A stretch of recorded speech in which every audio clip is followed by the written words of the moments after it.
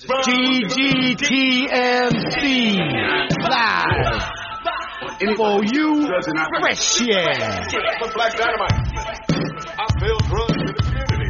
Big Willie and the Samurai are at your service, breaking films down and turning them around, giving recommendations that are always on point.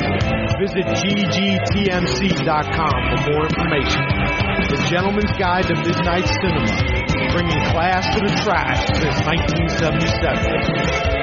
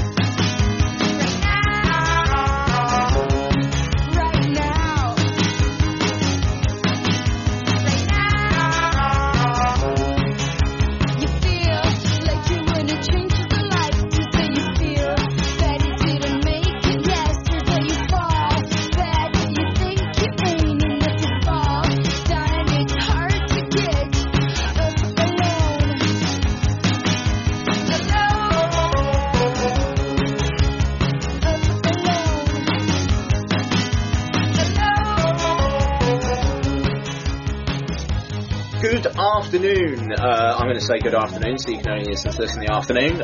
Folks, welcome to episode 33 of Dude and a Monkey. Thank you very much for downloading and listening. My name's Ian Loring, and as always, I am joined by Sup Bitches! Sup Bitches himself. Myself and Sup Bitches are going to be tackling nostalgia documentary Thing, which is now available on iTunes in the UK as well as the US. Rewind This, which also played at Fright Fest. We'll also be getting into some One Old, One New. I believe we've got a discussion point from a long-time listener to get into. And we're going to be starting... Now, I haven't told Mark this, but I've come up with a name for our marathon. Oh, nice. Okay, so we are going to be starting the George A. Romano Zombies Marathon. I like it. Mark and I had a discussion yesterday, and we haven't trailered it on the podcast at all, but never mind. With Halloween fast up and coming, we thought we'd take a look at the films of George A. Romero, but not the zombie films, because he has done a fair few non-zombie films. Most of which, if not all of them, I've never seen before personally, so I'm looking forward to getting into it. So we'll start off later on with the first part in the George A. Romero Zombies Marathon with the Crazies. So to get into it. dudeandamonkey@gmail.com, @dudefoz, @Ian Loring, @dude and a monkey. Reviews on iTunes, mucho appreciato. Anything else? Nothing else to add on my end, my good man. Yeah, there we go then. So let's get into it with a bit of trailers. So, Mark, what trailers have you consumed with your eye holes this week? I've consumed a whopping 2 trailers this week. Sweet. A whole 2, and one of them gives away nothing of the film whatsoever. The first one was the trailer for the upcoming James Franco directed film, Child of God, which is playing at Venice. I believe it played last night, I think. Yes. I've seen nothing about how it was received. Written by James Franco, based on a story by Cormac McCarthy. And the trailer gives away nothing because it essentially is words and a close-up of a man's face. Sweet. But still very interested. Franco is an intelligent and interesting guy as a director and as a filmmaker. He seems to want to be more of a comedic actor and do that kind of bit and crop up as bit parts in more serious films. But as a director, he seems very much like he wants to go down his own path with that. And Cormac McCarthy is an incredible writer, so very much looking forward to that. And the other trailer that I watched was the Dallas Buyers Club trailer, which should just be called the Give Them McConaughey an Oscar Now trailer. it's strange how so many people have kind of come out and said, McConaughey's having this, and McConaughey's kind of he's helped it along himself. That reconnaissance thing that's going on at the moment, and people saying, well, look at him, he can actually act. And it's like, well, if you go back to when he started, he actually did produce quite a few great performances in things like. Dazed and Confused, he's very funny in, but you've got things like A Time to Kill and Lone Star, and he did a lot before he started doing the rom-coms and the leaning stuff, but he is on a roll at the moment with things like Lincoln Lawyer and Mud and Bernie to an extent, Killer Joe, Magic Mike, Paperboy, and you've got Wolf of Wall Street out later on, but the trailer for this does look very, very good, and very much like this is McConaughey again throwing himself into a role, and I think enjoying being an actor again. One of the films that I watched early this week, and I'm not going to talk about it in 101 New later on because I've got a different film I'll talk about, but I watched Fool's Gold earlier in the week because it was on TV, and I was watching it going all the way through it saying, this is a terrible film, and it is a terrible film. It's not good in any way. But the only reason why I'm still watching it, and that wasn't the first time I've watched it either, so I don't even have that as an excuse, but the reason why I was watching it is because Matthew McConaughey is a charismatic and an enjoyable guy to watch. When you couple that with good roles and, a bit more depth, he still maintains that charisma, but also has the outlying bit of everything around him working as well. And I think the Dallas Buyers Club looks like it has the potential to be a very, very good film. Totally. I also saw the trailer for this. The Best Actor race is going to be interesting this year, and frankly, it will be more interesting. If Mandela did die, I think that Idris Elba could. Frankly, I'm not trying to cheapen Mandela's death or anything like that. Please don't get me wrong, folks. But in terms of the Oscar race, I think it would give him a lot more. It could draw a lot more focus onto that performance. Yes, that's a very good way of putting it. I think Chiwetel Ejiofor, with all the stuff that's coming out about 12 Years a Slave, I think he could be. I mean, the thing is, you've got Matthew McConaughey, Chiwetel Ejiofor, and Idris Elba, and Leonardo DiCaprio potentially. You've got four guys who are they're so hot right now, actors, two of whom are pretty hot up-and-comers, and two of whom are long-established actors who it kind of feels like it's starting to just be their time. Yeah, there is a feeling very much, I think, with DiCaprio that it's getting very close to his time. He's not been awarded one when he maybe should have been by now. And it is just his time. But then again, I could see the sway going towards McConaughey. I know we're talking Oscar talk months before it starts and before we've even seen the film. Everybody else does. But everybody else does, so fuck it. But I could see, the Oscars saying, well, do you know what? DiCaprio will probably do something as good, if not better than Wolf. Whereas, McConaughey might not. Let's also think, though, apparently Matthew McConaughey has a very small role in Wolf of Wall Street, but from early buzz is that he kind of steals it. Yeah. So, supporting actor. Well, DiCaprio has said that very much, hasn't he? That McConaughey just basically came in and just blew everything up and was just electric all the time. Yeah, so, there you go then. So, I don't know. It's going to be interesting, but, we're only just getting into the season now, frankly. I am really fucking pumped for this, for the next few months. Yeah. There's some incredible films coming out. Yeah, it really does feel like one of the best award seasons in a long time. There's gritty, sort of real kind of films where you're going, I'm really, really fucking looking forward to seeing that. Whereas last year it was a little bit, there's a lot of very good movies, but a lot of movies where you're going, well, yeah, that'll be good, but they were very worthy pictures. Things like Lincoln and shit, my brain's turning off. The one with the tiger. Oh, Life of Pi. That's the one, Life of Pi. Things like that where you were going, yeah, they're going to be good, but I can't say I was sat here going, fuck, I can't wait to see that. Whereas I am with things like Wolf of Wall Street, Dallas Buyers Club, 12 Years a Slave, and things like that. I'm really just chomping at the bit to see them. Whereas last year felt a little bit. There were films, Django and stuff like that I was going yes for, but there was also a lot of stuff saying, yeah, that'll be very good. But I mean, the whole thing boils down to the Lincoln thing.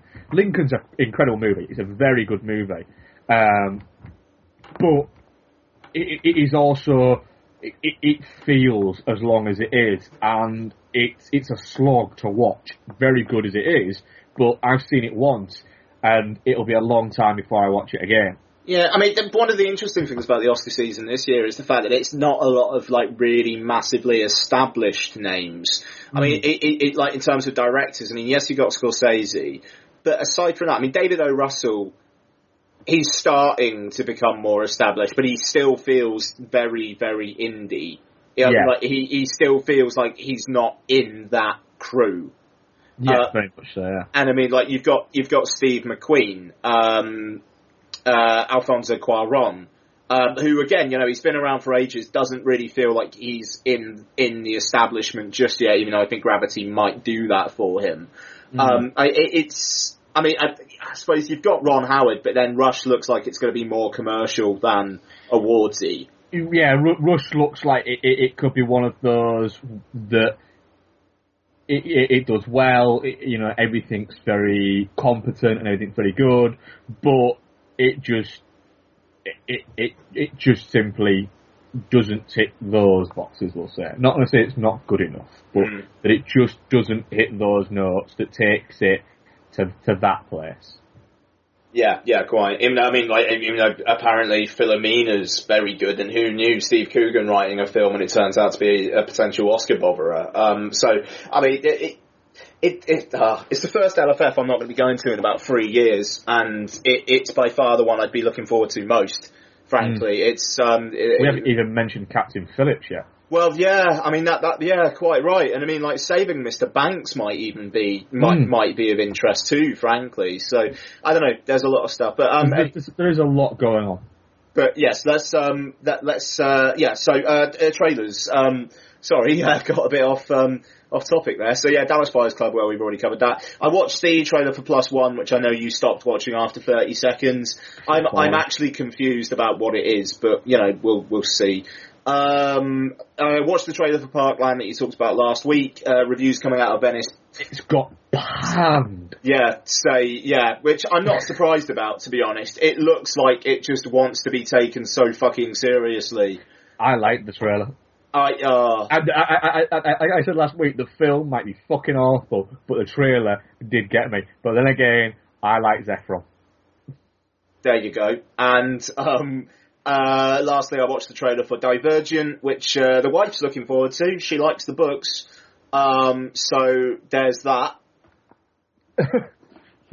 And that's it for trailers. So let's have a clip from or the trailer, who knows, of Rewind This, and we will get into it.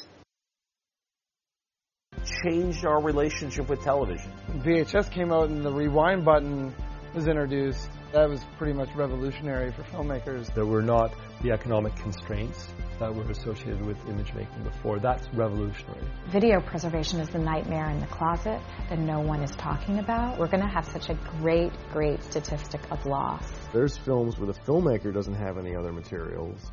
So essentially, until somebody finds a negative, finds a print, the best source in the world is a VHS.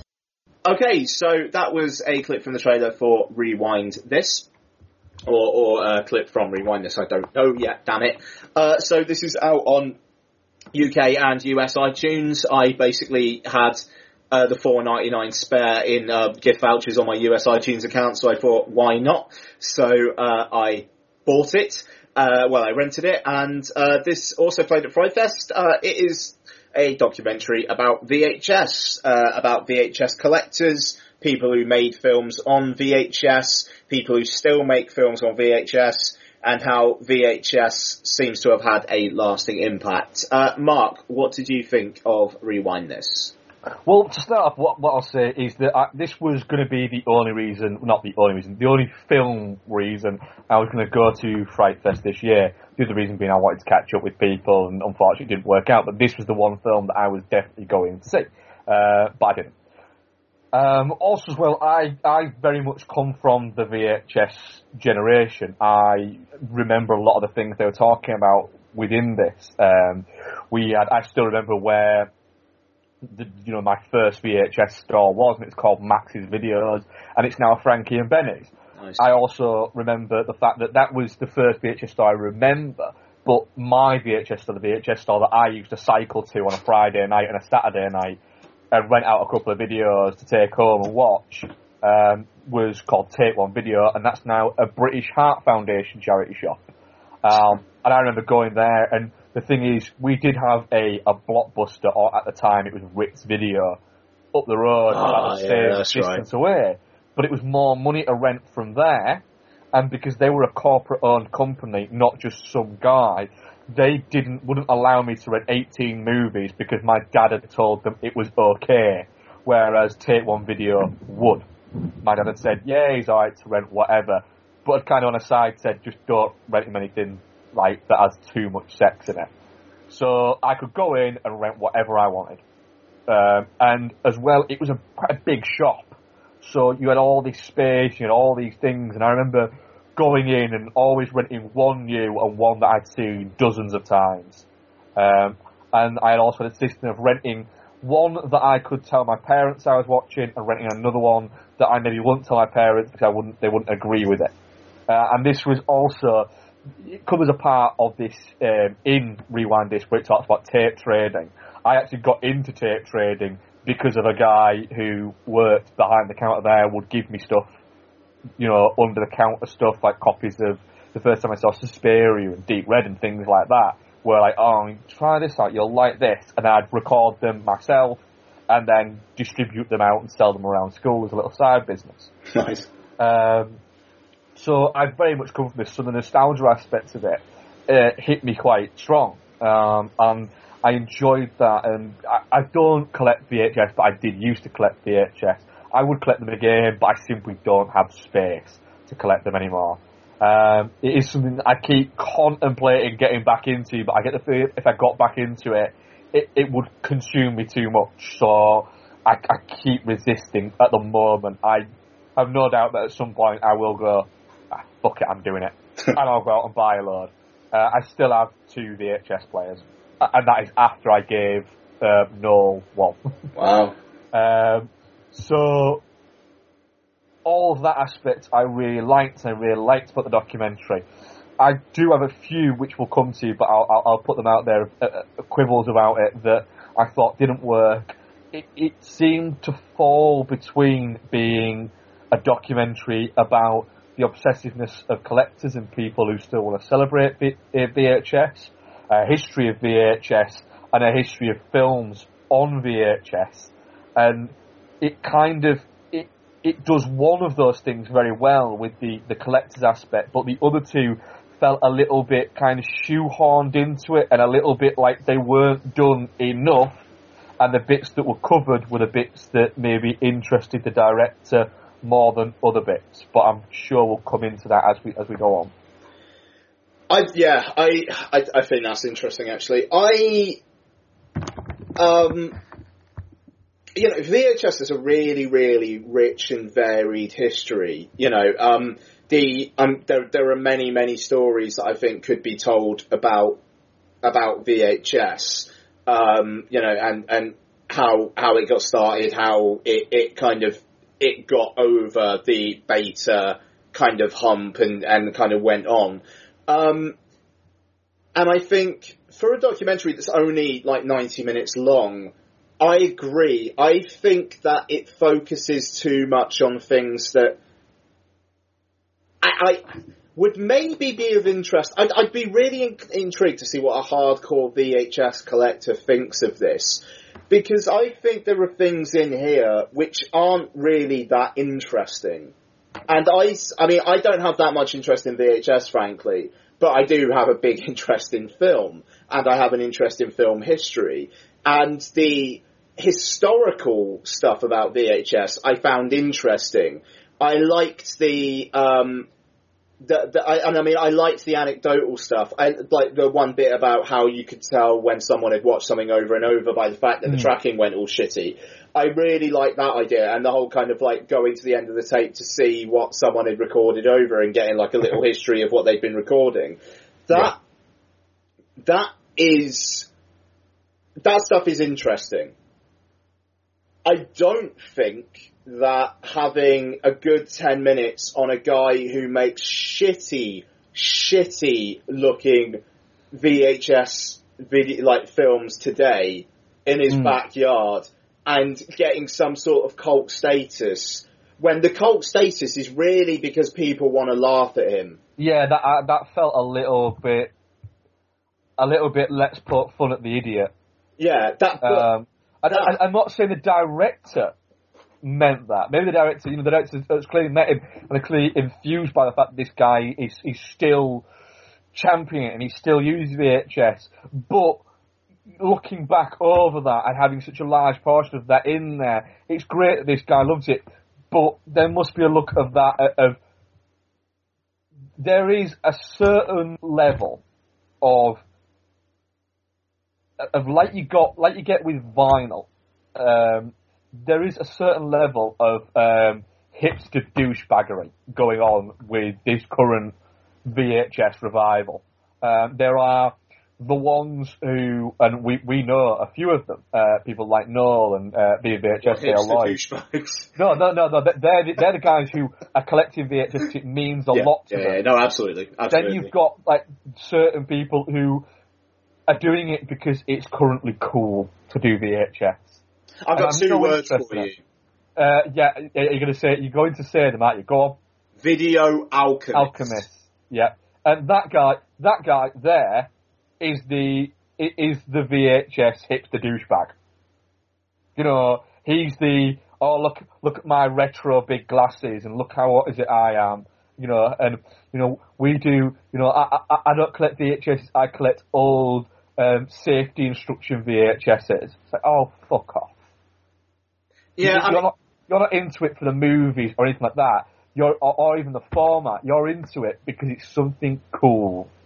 I mean, the thing is, I laughed equally, frankly, at Dormath or whatever his name was, but I understand why he was featured, because that guy has got an insanely obsessive compulsion to collect VHS and to divide VHS into specific areas. And I mean, like, I think I think that the director wanted to celebrate that guy. I mean, like, he's not making fun of that guy. Unfortunately, that guy kind of makes fun of that guy. But then again, I think that Dormath guy, I could quite easily spend 2 or 3 hours having a beer and looking around that guy's attic and pulling out videos and going, oh, fucking holy shit. And a holding video up and he'd be like, that's amazing. I'd be like, yeah. I could quite easily spend all that time with that. There was other people in it where I would say I'd spend 5 minutes with them and go, I'm very bored of you right now. I think that's absolutely fair enough. I mean, getting into the documentary itself, I mean, it just, I enjoyed it. I did enjoy it, and I thought it was worth 90 minutes of my time. But I do wish it focused on other stuff, and this might be a rather subjective thing, frankly. But I was interested in the rise of VHS and and the battle with Beta, and the kind of the introducing the concept of sell through at a high price, and then, oh, holy shit, well, what if we do it at a low price? And I mean, I think one of the heroes of the documentary is Frank Henenlotter. Oh, without question, he is without question the best talking head. He seems to, the fact that he's sat in his apartment, and he mentions that it is his apartment, and he's still got VHSs behind him. Yeah, I mean, I mean, some of the stuff he comes out with. I mean, I'll say I disagree with his point on Criterion covers. I agree with him to an extent. It's the thing is I mean, Christ, this is the man who made Frankenhooker and Basket Case. He is into a specific type of film. But I mean, Christ, if we're getting off on this tangent for a second, I mean, the artwork for the Royal Tenenbaums, I'm just looking up at my Criterions, the artwork for Kronos, the cover for the Blowout Criterion. Oh, the majority of Criterion collections, I think part of it, though, it was, his part of his point was kind of tongue-in-cheek with the, go fuck yourself Criterion. Yeah, sure. That was a tongue-in-cheek moment. It was a wink moment.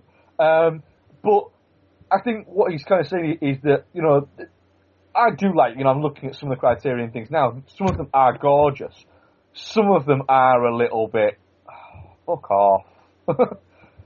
Just, sometimes, for instance, the Devil's Backbone Criterion that's coming out is beautiful. Yeah, that's a lovely gorgeous.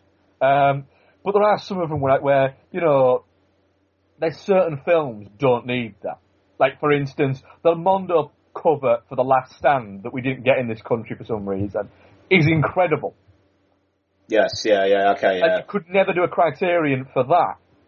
But the same amount of thought and idea and artistic endeavour has gone into creating that Mondo cover for The Last Stand, as has gone into any amount of the Criterions. Yet the Criterions are considered a beautiful piece of art, and that's considered to be a cover. And I think the overlying point of that is there used to be an artwork put into VHS that isn't put into DVD and Blu-ray. It is by Criterion, so I agree with what you're saying or what I'm saying there. But for God's sake, can you look at the shitty fucking Blu-ray covers we get in this country, especially, that are just generic fucking 3 heads on a thing. And then you look at it in other countries, Germany always get fucking cool covers, but the UK and the US tend to get really shitty covers. And you didn't tend to get as many shitty VHS covers until it started becoming the big studio titles. Yeah, no, I mean, yeah, well, absolutely, but I mean, like, that's, then again, I mean, like, I don't know, people have been saying that for ages. I mean, like, about film posters as well. I mean, you had in the late 90s when, the post-Scream horror films, and it was just like the headshots of, like, the 5 main cover at the start, you know what I mean? Background. Yeah, exactly, that just kind of, that's an argument that could be, that could have been had for years now. Yeah. I mean, Henenlotter is great, and I mean, I think Atom Egoyan with the kind of the more technical stuff. I mean, I think he comes out with a great amount of stuff as well. But I mean, it's particularly that bloke, the whatever he's called. I mean, just why did they interview him? I mean, his point when he's like saying, if you just say, oh, I don't have the budget, I don't have the script, fuck it, just pick up a camera. I mean, that's kind of inspirational, but if that was coming from Atom Egoyan or Frank Henenlotter, I'd find that inspirational. Coming from that guy, I'm just like, alright, just go away. Yeah, it did seem, I mean, I felt a little bit, kind of like thrown the wrong way by the fact that we're going through the history of VHS, and the history of VHS is, like you say, it's a very fascinating history, and I think that definitely Josh Hunter wants to look at the history of VHS, and a big part of the history of VHS was the adult movie industry. They picked up on VHS a lot quicker than the studios did, the same as they picked up on download a lot quicker, and somebody makes the comment of, if you want to see what's going to be the next big thing in media, look at what the porn industry is doing. Yeah. Because they'll pick up on it before anybody else. But it does seem like there's a point where we go from it being about VHS, and then all of a sudden, we just get a lot of porn for about 4 or 5 minutes, with them not actually talking that much about porn. I felt a little bit like, right, so I'm seeing porn now. I get why it's there, but I didn't get enough history before, and I didn't get enough history afterwards. I think there's too much toe dipping of the history of VHS, and then it slings back to the obsessiveness of collecting. And it feels like it fell in between both of those things, but didn't give me enough of the history thing to justify any of it. Its structure is all over the place, yeah. And I mean, I think with the porn thing as well, I would have to wonder how many, like, fans of VHS, like people who know their shit about VHS, even know what those films are and who those directors are. I mean, I mean, absolutely. I mean, like, yeah, porn won the VHS kind of race. I mean, I think that's a valid point. But yeah, it kind of again kind of slots into my thinking that. I mean, like, the director's obviously a huge VHS fan, and I'm not going to argue that. But I wonder if the majority of VHS fans are people who did just want tits and gore and violence. I mean, and maybe they were, but it's weird that so many directors seem to think that so many film fans are all about that. I mean, this is a film that I'm sure went down incredibly well at Fright Fest, because it's got the celebratory, you know, geeks banding together kind of thing, along with the porn shots, along with the violence, you know, and the kind of the reminiscing about violence and sex and all that kind of thing. And it fits into that mould well, but then it's also one of those Fright Fest type films where I imagine will be for absolutely no one else. Mm. You know, I mean, frankly, I mean this hand on heart. I think that, you know, with Noel's book, I think Noel's Adventures in VHS will be more about the kind of the personal experiences of watching VHS, and it's not going to be remember that when that person's head blew up, remember the amount of porn, like, you know, the sex scenes that were in this film. I think there's a fun element book of that. It is very much about his personal journey through VHS. And I wish, in a way, this was more personal and not so cursory. It does. I think, I don't know, the thing is I don't want to seem like we're having a go at this film, because I did enjoy it, and there was great bits. For instance, the reveling in the Bubba Smith thing. Yeah. I've seen that tape, and it is funny, and I have laughed at it, and I've talked to people on Twitter about it, about the I love you bit, and that is one of those things where VHS collectors do look out for that tape solely because of that bit. And I loved those collectory bits. I love seeing people who have these, you know, no matter how fucking crazy the people seem, who have these rooms where they've got all of the videos. It drove me to fucking distraction, people who had them stacked on a fucking side, because I hate that. But anyway, I loved the front on the top of the tape. Like the kind of, the top of the tape being front on, so you've got so you could stack up a lot. And have quite a lot of, and have a lot of room to store a lot. You've just got to have the deep shelf. Yeah. Things like that I really liked. And I really like the start as well when he's talking about the 2-tape Titanic and then sees it like 2 or 3 times. Yes. Yeah, it's stuff like that I like, that obsessiveness about collectors. I could have done, in this film, I could have done without the history tidbits. Because I think there's another film there that could deal with the history of VHS. Yeah. I liked the collectorial aspects of it.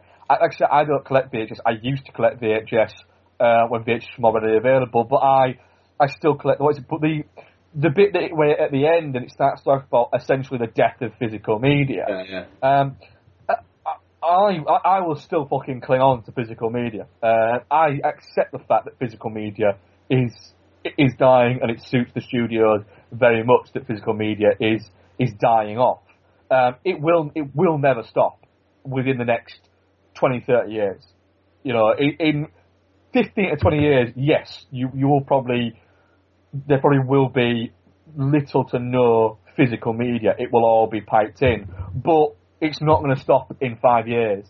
The simple fact is that Christmas and birthdays will still exist. People will still want to give a physical thing to somebody. And also, yes, DVD and Blu-ray sales have gone down, you know, by a considerable amount, but they still make a lot of money.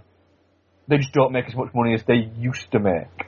You know, people said 10 years ago, in 5 years you won't be able to buy a CD anymore. You can. Yeah. You know, I don't buy CDs anymore. The generation below me and the generation below that don't buy CDs anymore. The generation above me, 4 or 5 years older than me, they probably don't buy CDs anymore. But my dad does. My mum does. Uncle does.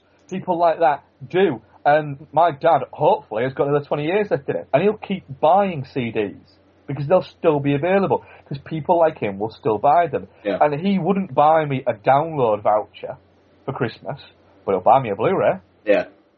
And that's what will happen. And people who say, oh yeah, but it's dying, it's dead off. I'm like, fine, alright, for you. If you want to accept that it's died off, and you don't want to collect anymore, you don't want to buy it anymore, you don't want to buy CDs, you don't want to buy film, you don't want to buy books, fine. That's fine. But I do. I don't care that I'm buying a steelbook of Commando for $14.99 when I can just watch it on Netflix. For the reason being that I like owning that. For the same reason that so many of the collectors in this movie don't watch 50% of the tapes that they buy. Yeah. I don't collect art. I never will. But I can sit and I can look at my DVD and my Blu-ray collection for hours as if it were art. And that is the collector aspect of this movie that I identified with and that I loved and I really, really enjoyed. And that totally made up for the bits that I didn't think were bad, that I personally didn't like and I felt were a little bit shoehorned in or maybe misplaced within this movie. They're the bits that didn't work for me. I don't think they were badly done, they just didn't work for me. Yeah. I mean, it's the thing is, I mean, it's an incredibly subjective film. But I mean, like, if I was just thinking though, I mean, like, I compare this in my head to a documentary like Side by Side, the Keanu Reeves fronted documentary from last year, and I mean that had some sort of debate going on in it. You know, there was some sort of area of conflict within it. You know, I mean, like there's kind of. I mean, I was about to say there's like heroes and villains, but there aren't really. It's just debating which are more relevant and whether film has a place in an increasingly digital era. I think the problem with Rewind This for me is that it really strictly is a fans-only proposition. And I think there's nothing wrong with that. No. But personally, I enjoyed watching it, but it's not one I can really, really, really get behind. It's not a documentary about film that I can celebrate, and it's almost because it's not really about film. It's not about film. It is strictly about VHS. I think that's entirely accurate. This isn't a history of film focusing on VHS film. It's a celebration of VHS film. And they're the bits that I really liked of it. You know, there was certain bits. I was looking at these video stores that are still open, and looking there, going, "Geez, I'd like to visit these places. It's amazing that these places are still open." Because let's be honest, on a wide scale, the video rental, DVD rental, no matter what, is dead. Yeah, it's gone. Netflix, Love Film have killed it. Video on demand is the future. Yeah, I mean, I think it's ironic that like the primary way of watching Rewind This at the moment is VOD. It is, yeah. And what I'll add as well is I rented it on my iPhone, and then the minute I pressed rent and started to download it, I was like, oh shit, I've just realised if I rent this on my iPhone, I get to watch it on my iPhone. Shit, can you not just, like, you can still watch it on your PC or Mac, surely? Nope. Really? Nope, can't transfer it. Really? Watch it on the device you get it on, unless you buy the cable to hook it up to your TV, which I don't have. If you download it on your laptop, you can transfer it to your iPod, but you can't transfer it from your iPod if you've rented it to your laptop. That's really fucking weird. That's really... and what I'll add is I asked this question, just put it out there on the one of the Apple forums. I'm just going to go a little bit off tangent here for a second, so I do apologise. Actually, I don't, 'cause I'm still going to do it. I did actually put on one of the Apple forums saying, is there a way for me to transfer a rented purchase of my iPhone onto my laptop, right? And I got quickly a few people very nicely said, oh, unfortunately not, but you can get blah and blah cable, or you can stream it to your Apple TV. And I thought, right, well, I don't really want to get Apple TV at the moment. I don't really want to go out and buy the cable. I'll quite happily I will watch it on my iPhone. You know, there's nothing cinematic about this film. It's a documentary. Sure. I can afford to watch that. And fucking hell, it's a documentary about VHS, which is shit quality to my iPhone, right? Fine, fair enough. And then I started getting, because I just put, all I put was, alright, thanks for response, guys. Seems a bit funny of Apple to make it non-transferable. And I got loads of abuse off Appleites saying, oh, it's Apple's fault that you made a dumbass move and downloaded it on your iPod. Well, no, you just expect it. So I was like, at what point did I blame Apple? You said that you should be doing it. So yes, you should be able to do it. So actually, yes, it is Apple's problem. Well, you're the person who went on your iPod. It's like, for a start off, I went on my iPhone, not my iPod, if we're going to be pedantic cunts about this. And then because I used the C word, I got banned from Apple's forums. So people could attack me for not even criticising Apple, but people could attack me for basically saying, that's a bit, shitty. I've just paid $4.99 to read this. Being honest, I could have downloaded this not doing that and played it on my iPhone, my TV, but I don't want to because, this sort of film, I want to support this guy. Yeah. Definitely. Because this is a documentary made by a guy who loves film, who loves VHS, and I'm guessing a shitload of personal work and a shitload of personal money has gone into this. And whether I like it or I don't, and I very much do, I want to support that. Yeah. Same way is, let's say when Noel writes his book, if he says, here's a free copy, I'd say, I'm buying one. It's that thing.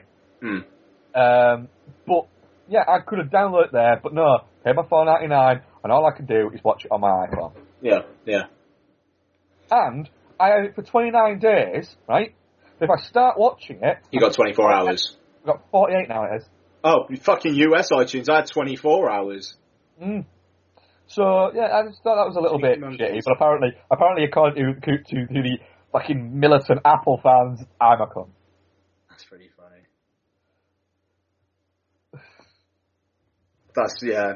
Anyway, I think we're done with Rewind This, aren't we? Yeah, it's for me, it's definitely not shit. I think if you're not from the VHS generation, it might be too much.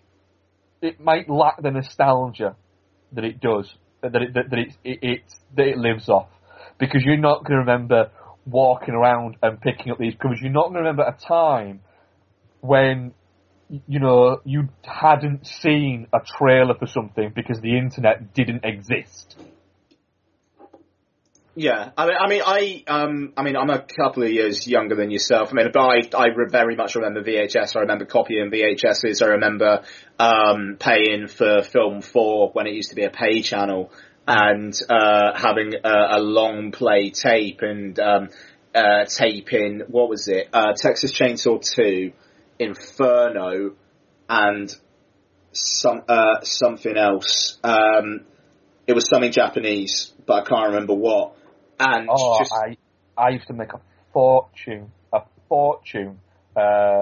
renting manga tapes not from a video rental store, from, you know, Game Station. Yeah. Game Station used to be a little game exchange shop in York. It started out as just a little shop that I got. Really? Tiny. Wow. And that's where Game Station started, and it was on a little street called Gilligate in York. And I used to go in there, and he used to trade games, and there was Nintendo on one side, Sega on the other side. Along the front of the counter, he had manga videos. Yeah. And you could rent them for £1, and I used to rent them, record them, and I could fit on like a long play, like 3 of them on. And then I'd go to school and sell them. And I made a fortune on Arutsuka Doujin.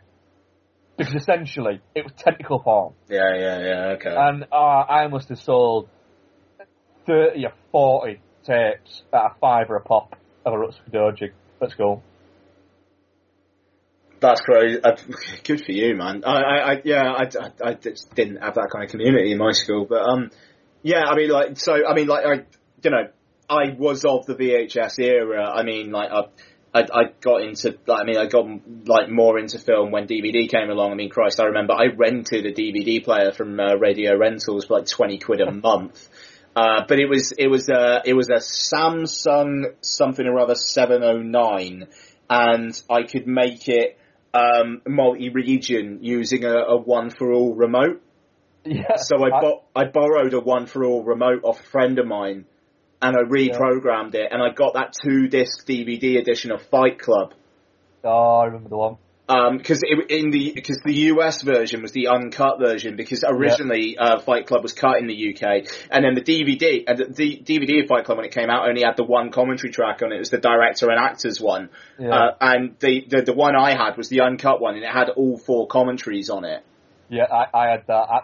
My first DVD player was gold. It was gold in colour. Oh, nice. And it was a Pioneer one, and it was huge. It was absolutely massive. It was from Woolworths. And it was £185, and I bought it in 1999.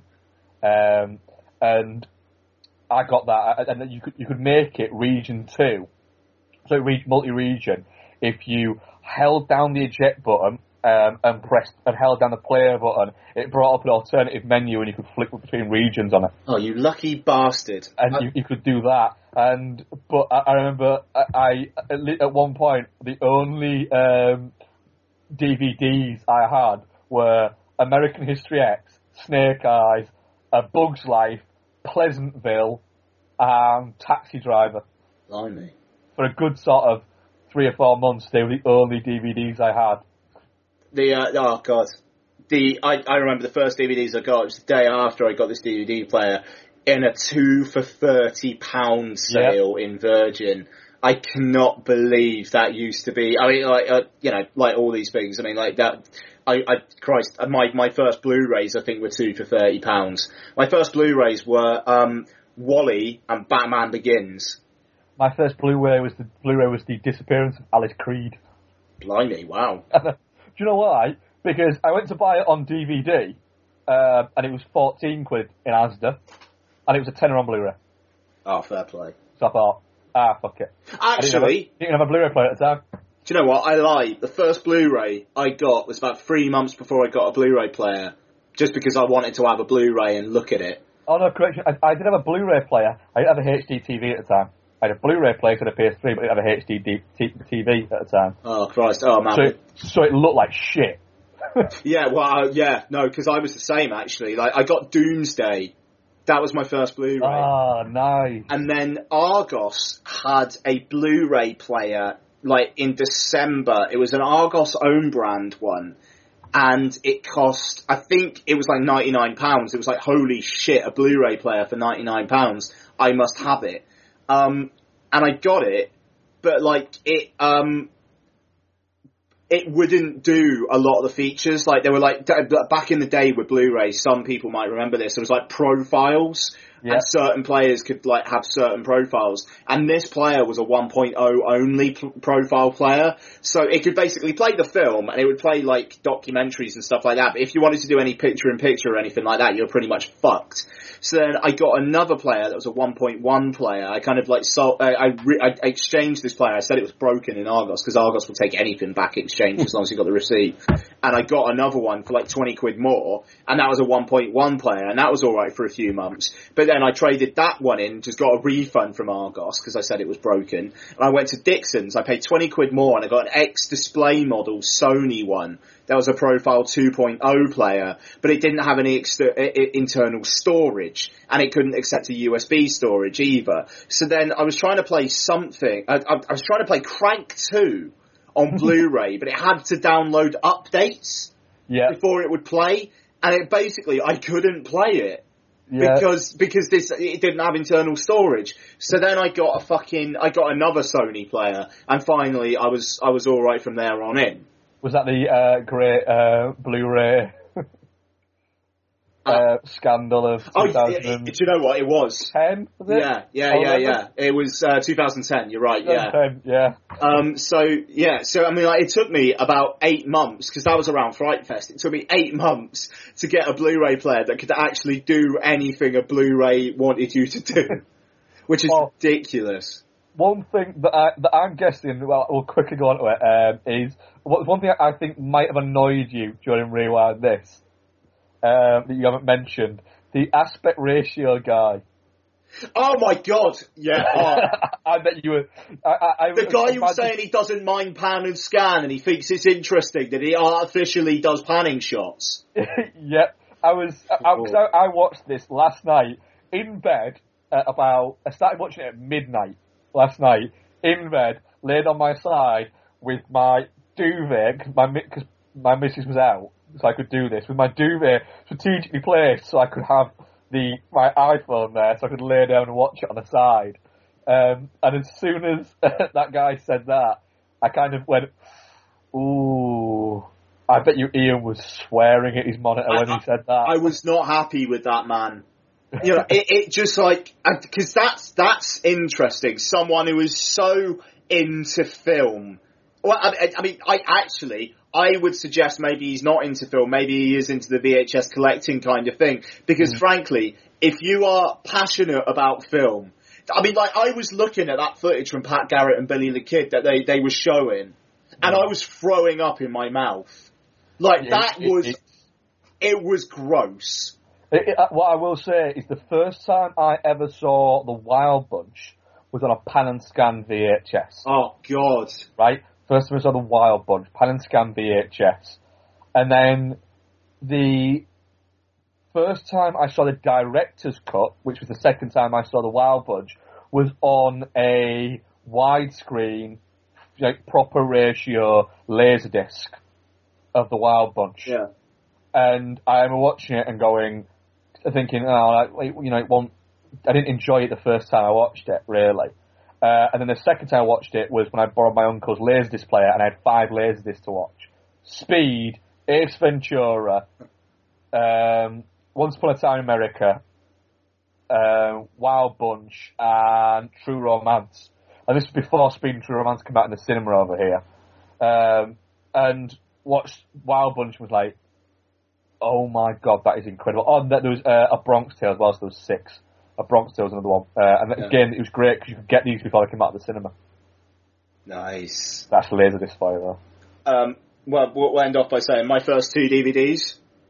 Yep. Alien. Oh. Good. Solid. Yep. Yeah. Solid. Yep. And The World Is Not Enough. Did they come through the DVD player? No, I bought them 2 for £30. Was it a poor selection? No, it was a really good selection. But yeah, so that's Rewind This. Definitely not shit, but I think your mileage may vary. Yes. So let's move on. We're actually going to go into the future because we're going to record this bit tomorrow. And we'll get on to some one old and one new after some promos. Are you tired of film podcasts where the hosts exist in a constant blissful state of agreement? I mean, the main characters are two of the dullest main characters I've ever encountered in any film. Well, you're in luck. Let me introduce you to Chinstroker and Punter. One is an ex-film student with a penchant for David Lynch and art cinema. The other is a man on the street. Listen in perplexed and horrified terror as we tear apart one film a week. It just really It's not visually striking. No. Just getting confirmation. It's just that's the third time though. I mean, is this on? You can find us at chinstrokerversuspunter.podomatic.com. So come and share the victory. If you could fuck any man in film, who would it be and why? My answer is Lance Henriksen. Oh! He wouldn't tell. He looks like somebody. He looks like somebody who can keep a secret. When video cassettes first came in, we jumped in. We loved it. We thought it was great. There were video stores opening up all over the world that needed movies.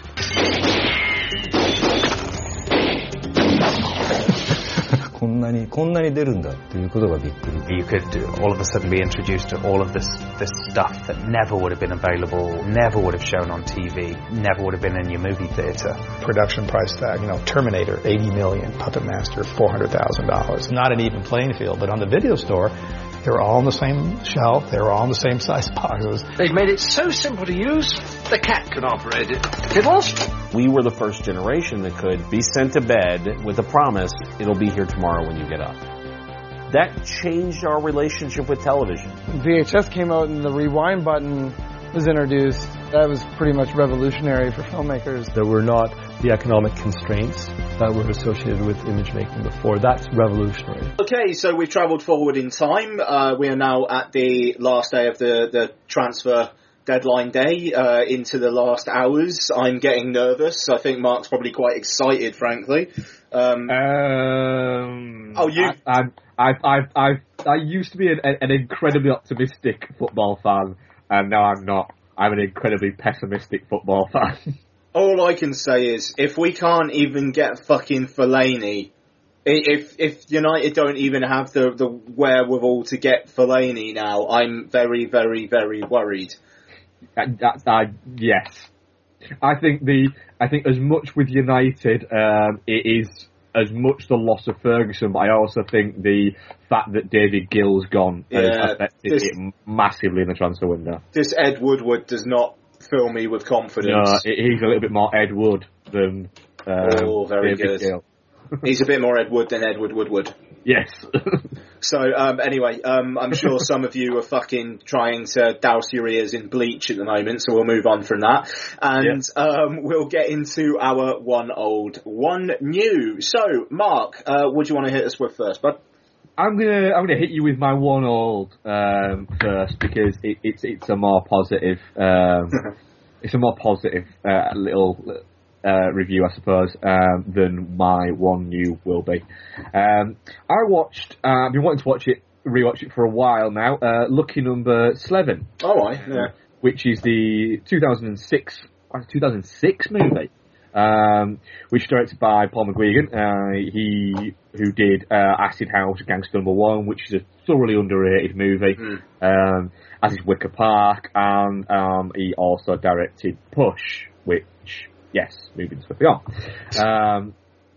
So, Lucky Number 11, just to give a brief outline for people who might not have seen it, it is a kind of crime thriller, almost sort of a mafia gangster kind of one, and a tale of mistaken identity, where you have Josh Hartnett. He's having a pretty bad week. He goes to stay with one of his friends and ends up being brought in by two rival gangsters, known as The Boss, played by Morgan Freeman, and the Rabbi, played by Ben Kingsley, when he was insisting people call him Sir Ben Kingsley. before allegedly Martin Scorsese told him to get over himself. He gets a mistaken identity where they think that he's the guy whose house he's staying at, and he's not, but he, in a way, kind of, he has a chemical imbalance in the brain, apparently, which stops him from feeling panic. So he basically goes along with the fact that, you know, he's not this guy, but they don't believe him that he isn't this guy, so he kind of goes along with it, and they tell him that if he performs this hit, that the amount of money that he owes will be wiped off. And stories kind of mix in with other stories, and this happens, and everything kind of becomes this entwined ball of mess, and then all of a sudden somebody pulls it out and it all unravels, and we get a good picture of what's going on. And it's one of those films where it was heavily maligned when it came out, didn't receive good reviews, but I hope that it at some point will get a re-evaluation. I enjoyed it when I first saw it. I actually saw it at the cinema and really enjoyed it.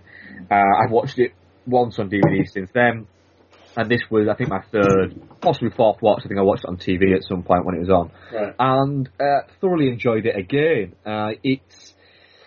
It's very much a film that gets lumped in the post-Tarantino bracket, because it's a film that is told in what it seems like it's a non-linear way, when it is told in a very linear way. It just has flashbacks and overlaps, but it's still actually a fairly linear film.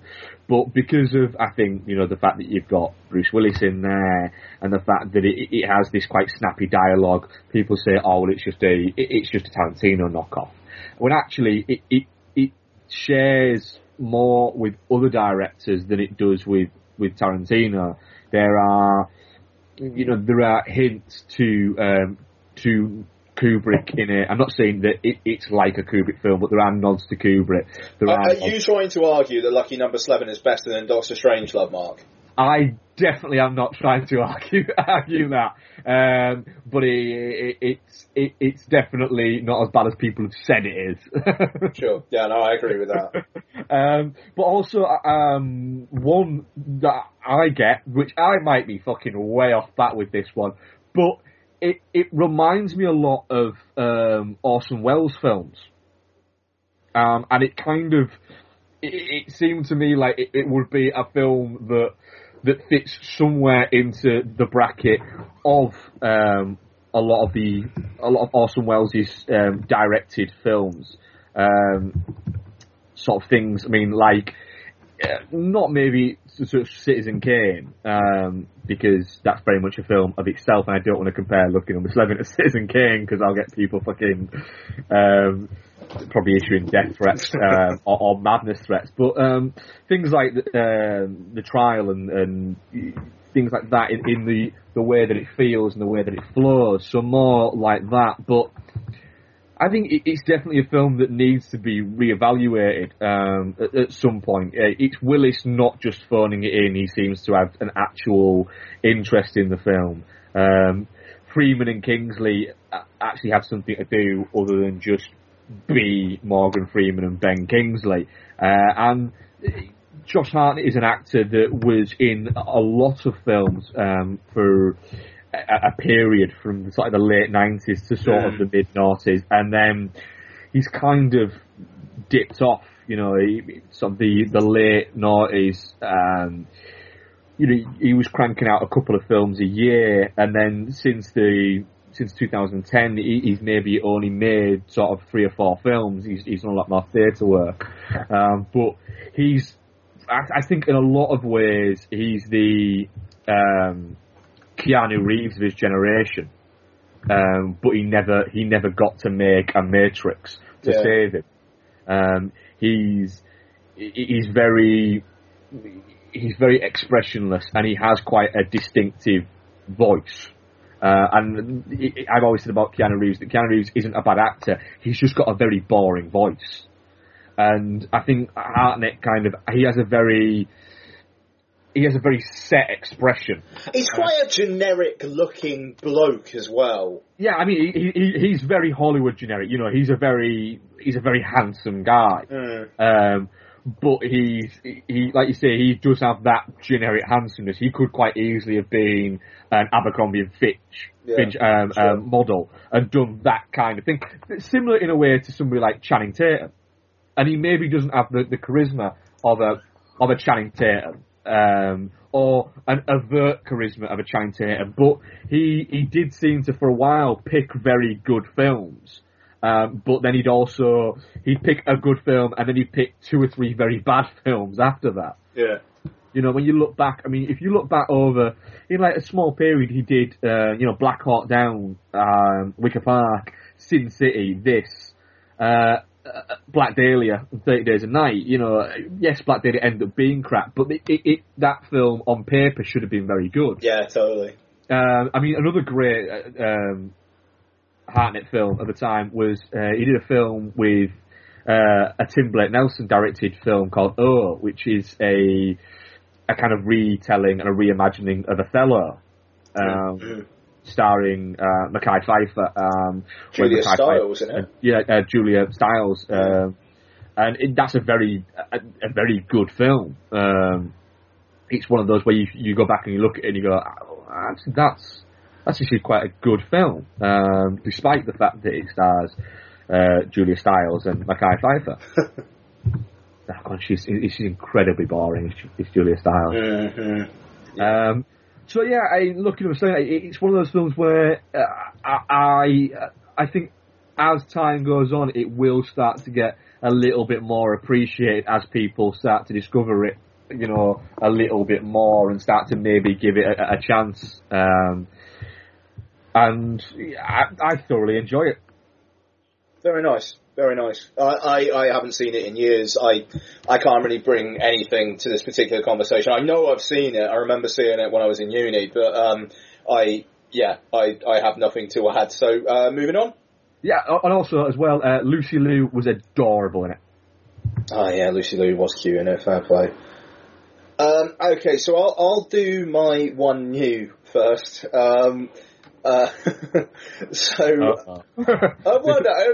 it's quite a positive chuckle.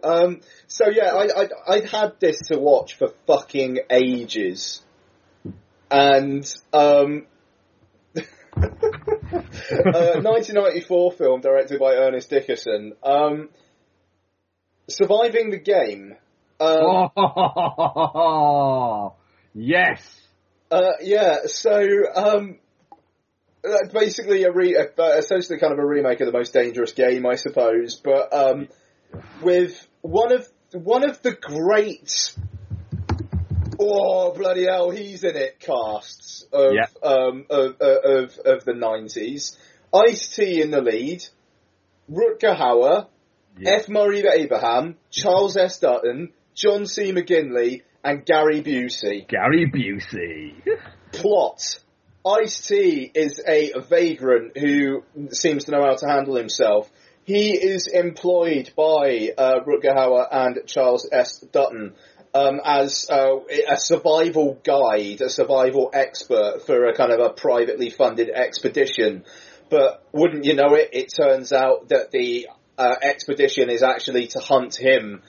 He is the game, and the others are out to stop him. Surviving the Game includes the exchange at a dinner table. I killed my wife and child. How did that make you feel? I came in my fucking pants. Which may be one of the best exchanges of dialogue I've ever heard. And I will just say, it's a sarcastic, I came in my fucking pants. He wasn't very happy that he killed his wife and child. But just, how did that make you feel? I came in my fucking pants. So if you like the sound of that, and if you like the sound of what I've said so far, you'll get a fair bit out of Surviving the Game. Now, I mean, Christ, it is far less than perfect. I disagree with that wholeheartedly. Oh, come on. No, I'm joking, obviously. Yeah, okay, cool. It would be a very good drunk watch. I mean, in fairness, it's a really, really intriguing setup, and like the when they're all sitting around having dinner and talking, it's actually genuinely involving, like what they're saying, the kind of interactions. And Gary Busey, who's not in it that much, has this monologue in it about his father trying to teach him how to be a man, which kind of comes out from left field and is more dramatically stirring in the space of about 2 minutes than anything else in the rest of the film, as much as the rest of the film is fun. And Busey knocks it out of the park, this scene. I mean, like, if Surviving the Game was going to be an Oscar film, that would be the Oscar clip right there, you know, and like, it kind of stands out, but it's a pretty solid moment. But I mean, like, after, like, he becomes the game, it kind of generally is they get knocked off one by one, through their own fault or through Ice-T, like, setting traps for them or whatnot. And, I mean, the whole, the kind of the literary kind of nature of it, like the kind of the more thoughtful stuff, that actually there is a bit of in the first half hour, kind of, falls by the wayside for kind of B-movie type stuff. I mean, it does have its moments. John C. McGinley and Ice-T have a pretty solid conversation in a cave at one point, but by the end, it basically has turned into things blowing up and Ice-T getting revenge. But I mean, I think it's about 95 minutes long, so it does not outstay its welcome. Charles S. Dutton and Rutger Hauer are a good pairing. F. Murray Abraham doesn't get a great deal to do, but I enjoyed John C. McGinley a lot. I enjoyed Gary Busey a lot, and yeah, I mean, it is just quite fun. And I mean, Ice-T, I mean, he's Ice-T. You know, he's basically playing Ice-T.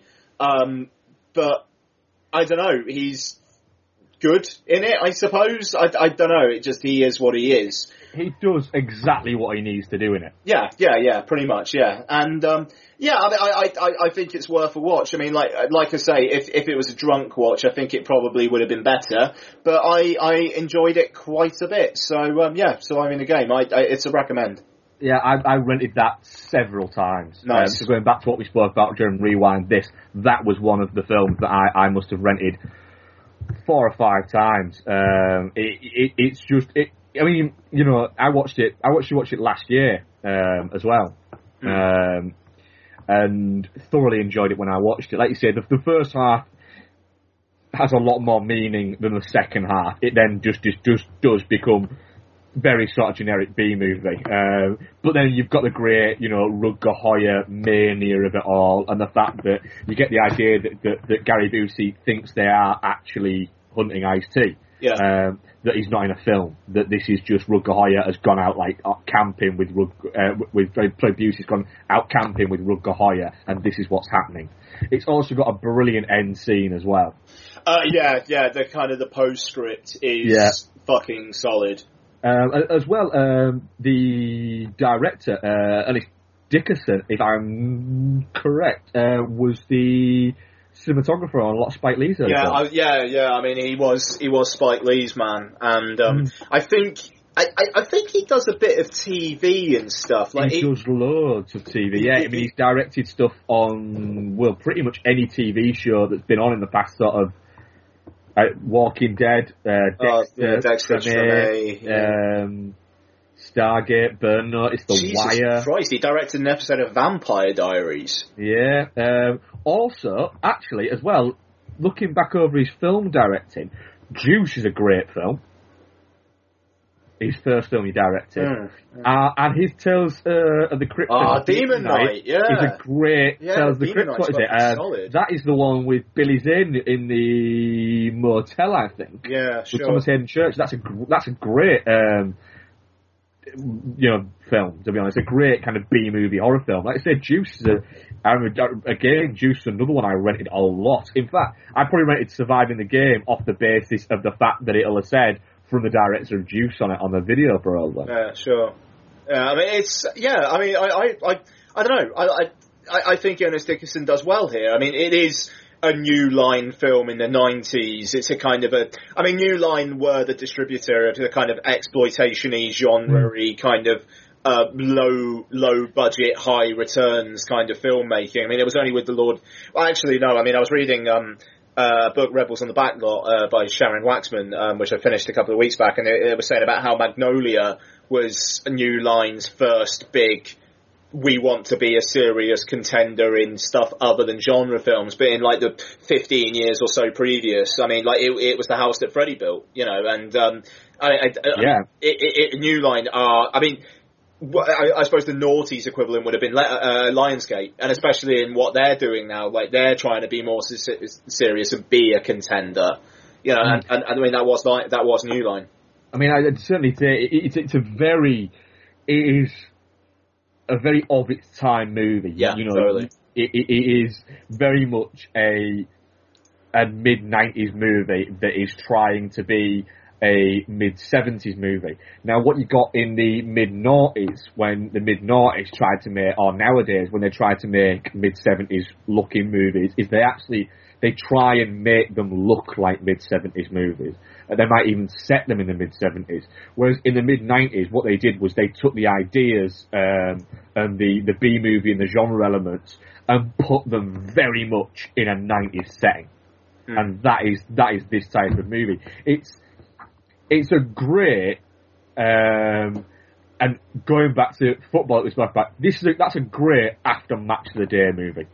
That makes sense. Had a couple of beers, it's Saturday night, you don't really want to go to bed because it's only like 11:45, and you think, I want to watch something where it's going to be stupid, and the more I drink, the more I'm going to enjoy it.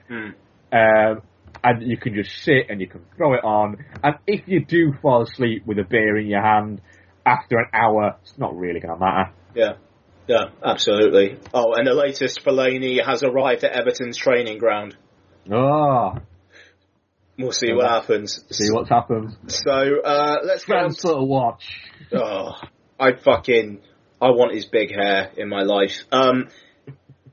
Okay, so let's move on then, Mark. Sounds like you're going to be a bit less positive, but let's have your one new. My one new originally was going to be Iron Man 3, which I watched earlier in the week, and I thoroughly enjoyed, but I felt exactly the same about it as I do about pretty much every other Avengers movie. Sure. In that I really enjoyed it. It's a solid 8 out of 10. It's my favourite of the Avengers movies, I'd say without question. But I felt it did suffer a little bit from repetition within itself. But I still really enjoyed it, and I think it for me anyway, very much nicely closed the Iron Man films off. I don't really see where they can go from there. I didn't need the post-credits. I liked it. I mean, I was glad for once that it wasn't just setting up another film. I like that Iron Man 3 was so self-contained. I thought that was kind of actually a bit of a brave move from Marvel, and I think it shows that they are learning from their few mistakes. Like Iron Man 2, which is just a lot, though.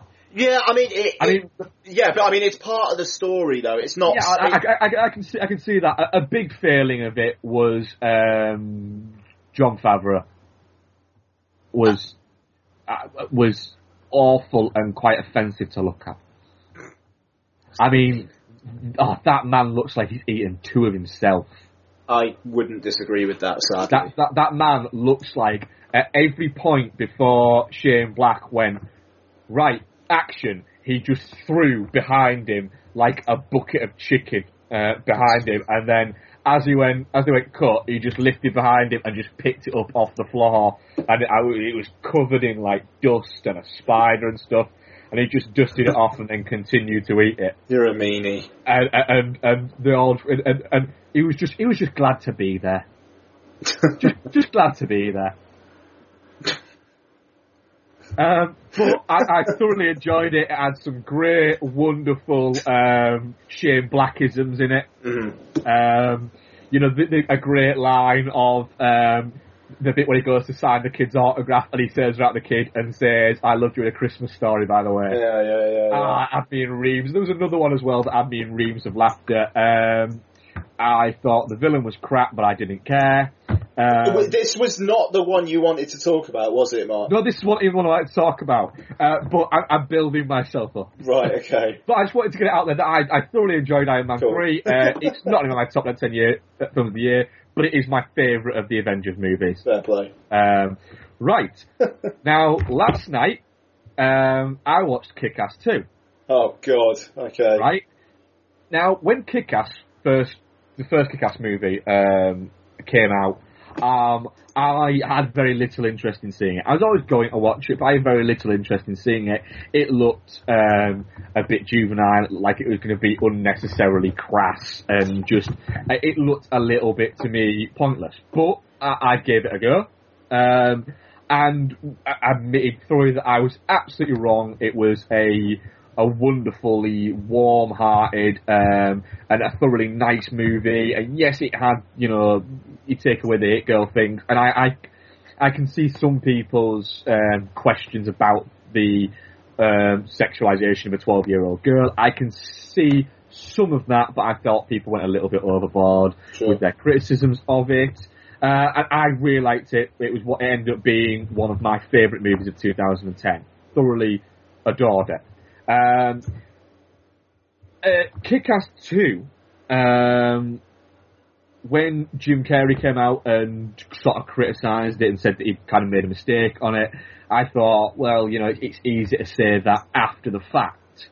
Now I can thoroughly see what he meant. It is a thoroughly unpleasant, mean-spirited and pointless movie that has none of the wit, warmth or heart of the original movie.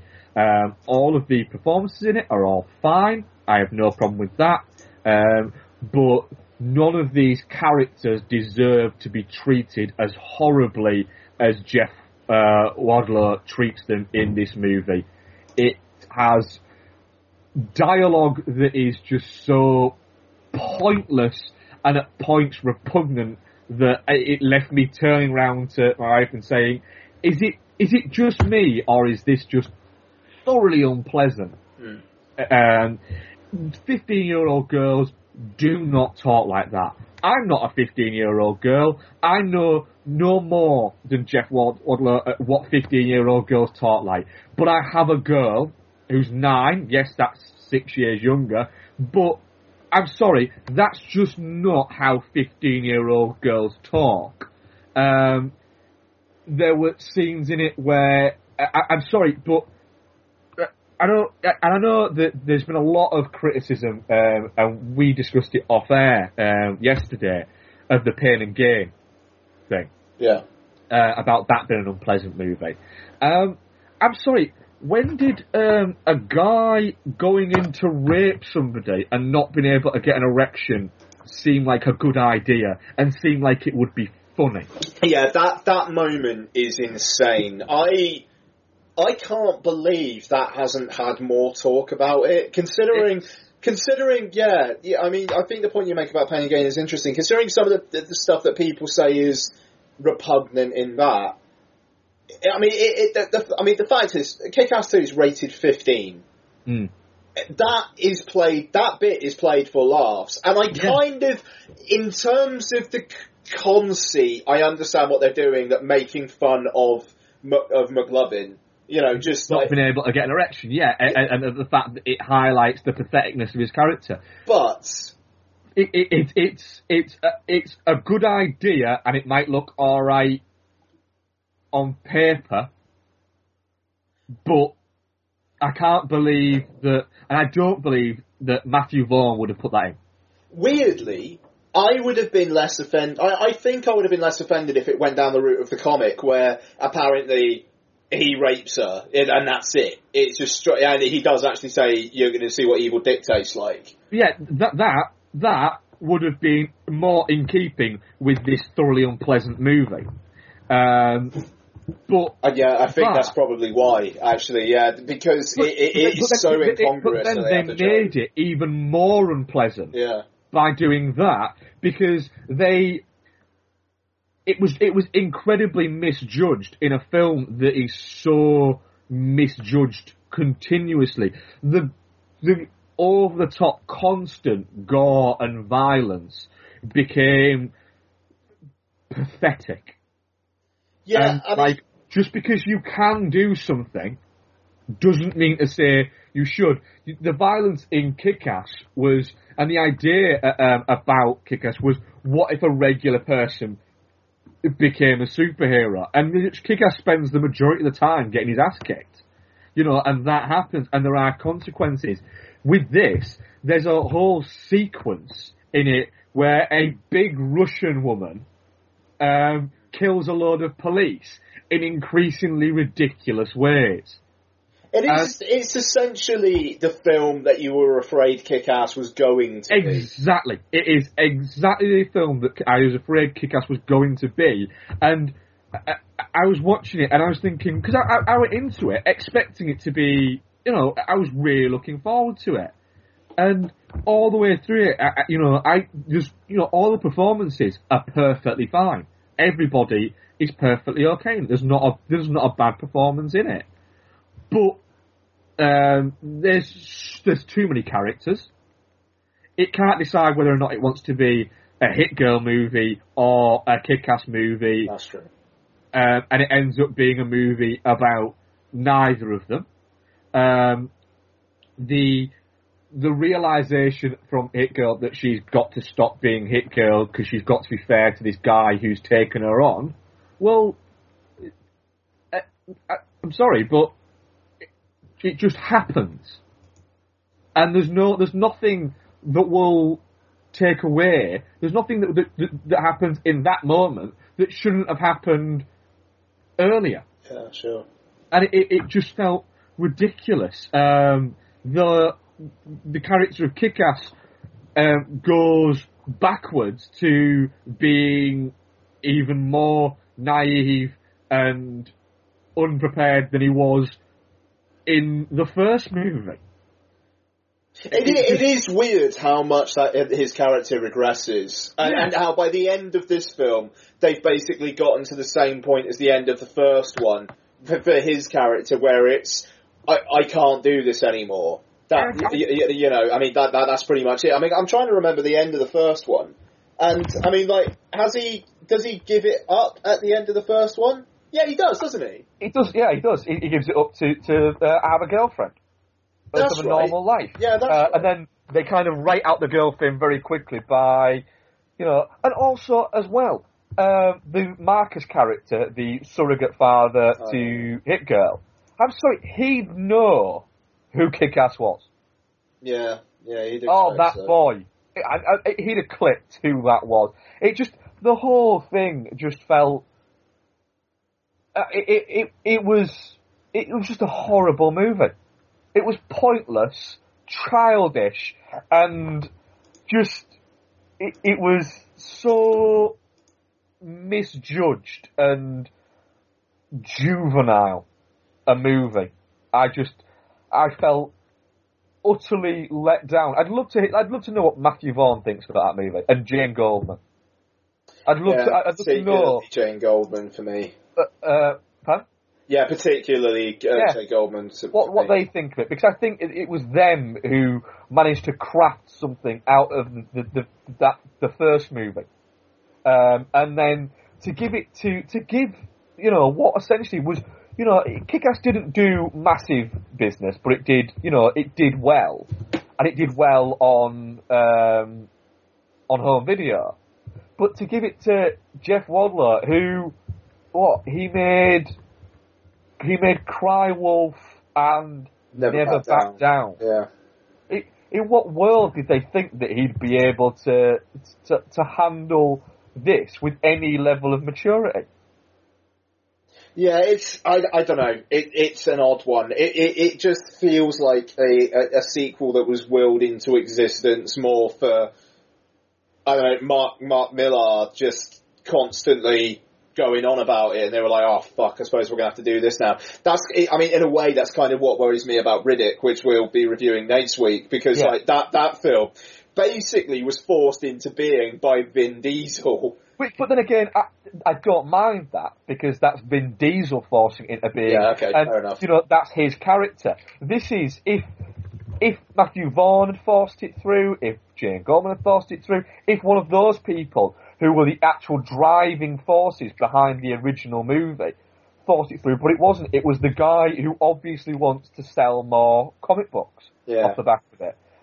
And if the worry there is, if he clearly does think it's a good movie because he still promotes it. Yeah, he's very much behind it, isn't he?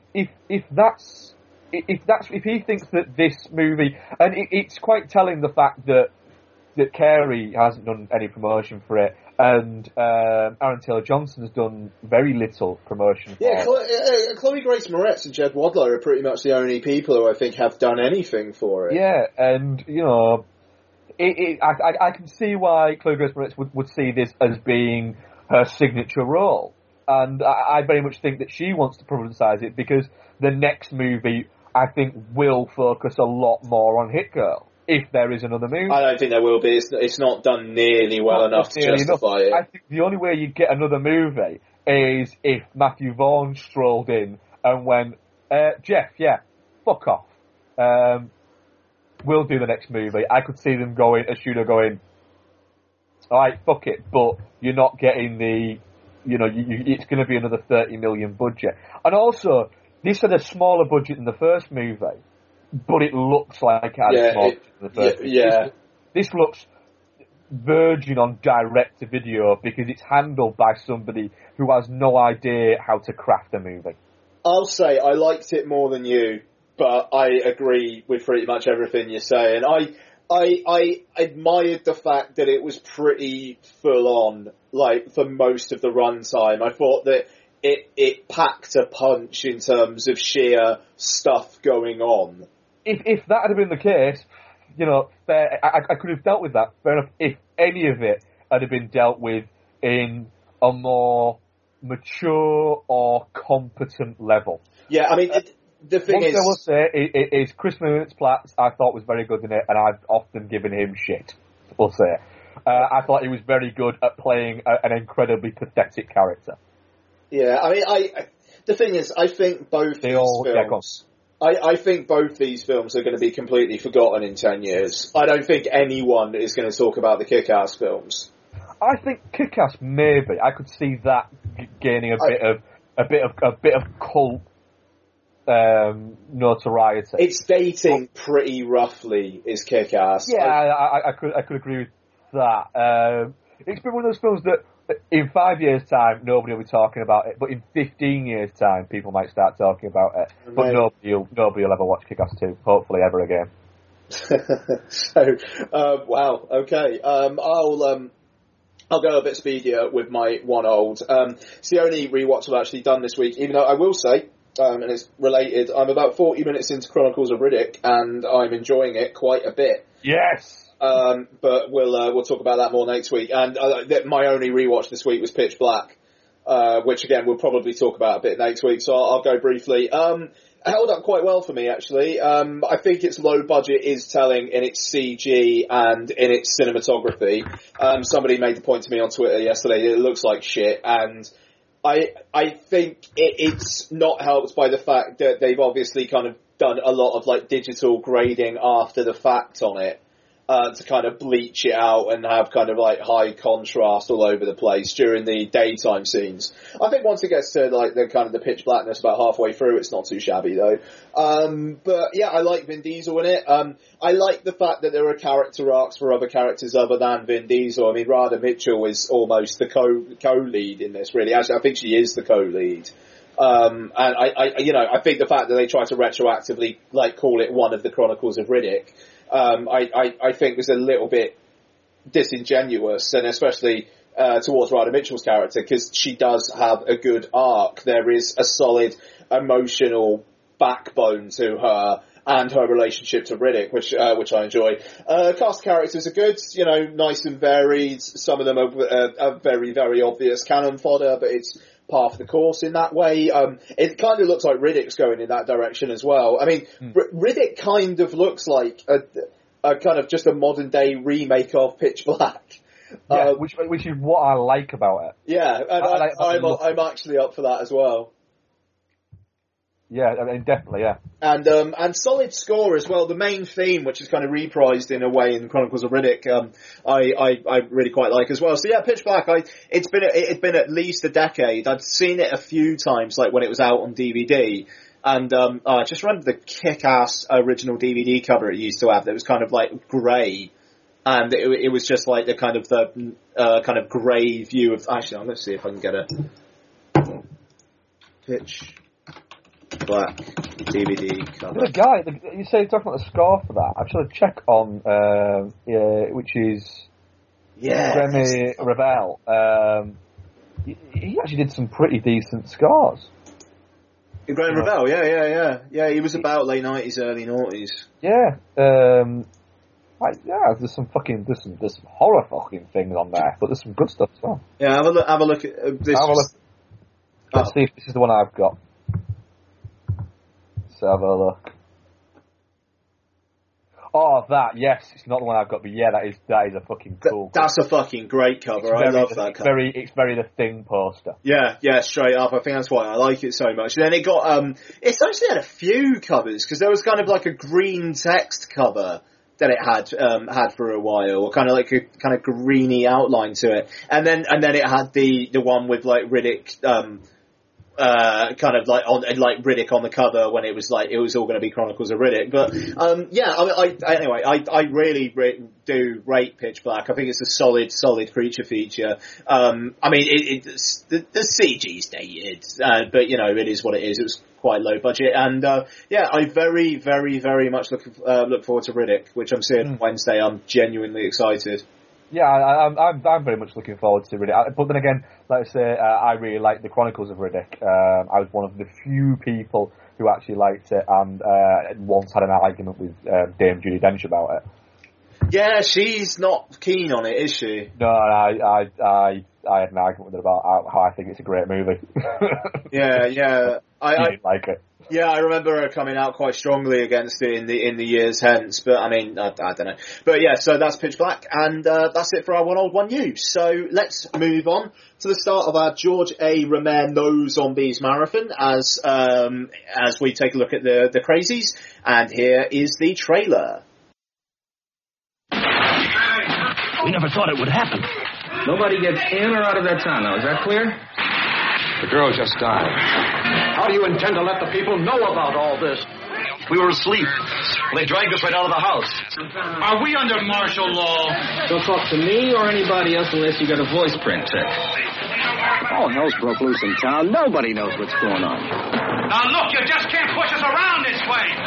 We've got to get a nuclear weapon in the air above that town. Hey, what the hell's going on, Sheriff? You know what I do, boy. Let's go. They taking me no place. Man, this isn't easy. They started something they can't stop. The Crazies. Something that dements. Something that inflames. Something that brutalizes. It's madness unleashed by human error. The Crazies. Can they tame it before time runs out? I'm a key man on the Christmas team. A key man! I'm one of the developers of the goddamn thing. Now, if you want me to get the job done, you get me the stuff I need, and you get the hell in there before the morning's over. A small town becomes a giant stockade. Evans City must be contained or leveled. We're all concerned with Evans City, Mr. Hawks. If we have to push the button, we just say the weapon went off. Get me the president.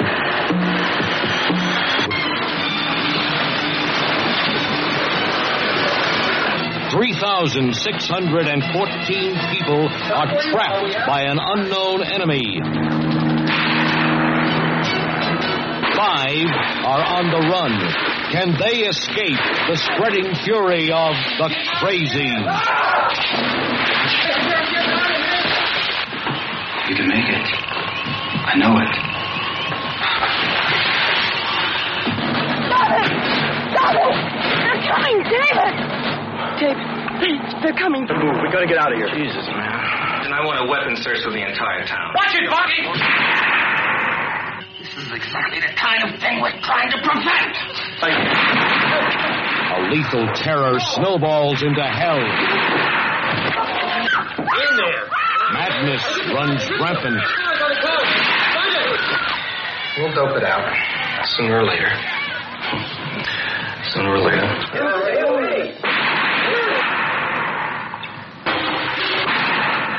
The Crazies.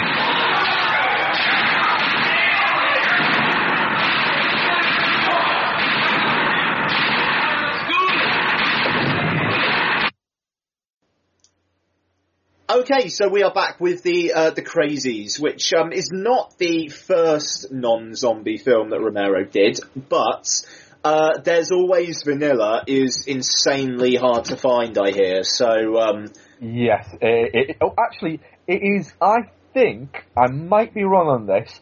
I think it's a special feature on one of the other films. Really?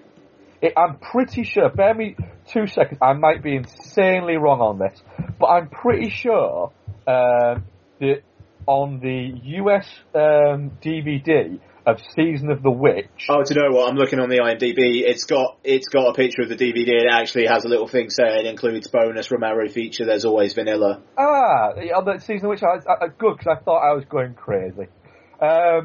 But yeah, well, I think we're all right to have skipped that one, to be honest. Cool. So, and we are also skipping Season of the Witch. Sorry. But we'll So just to announce it, we're doing Martin next then. Yeah. So I mean, we haven't really talked about this, but fuck it, why not?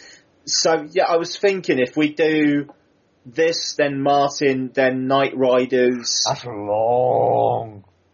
What? Knight Riders is long. How long is it? 2.5 hours. Oh Christ! Oh fuck me! 145 minutes. Yeah, it's long. Oh blimey, Charlie! All right, well, do you want to do it? It's up to you. I don't mind doing that or something else. It's long. Nah, fuck it. Go on, we'll do it.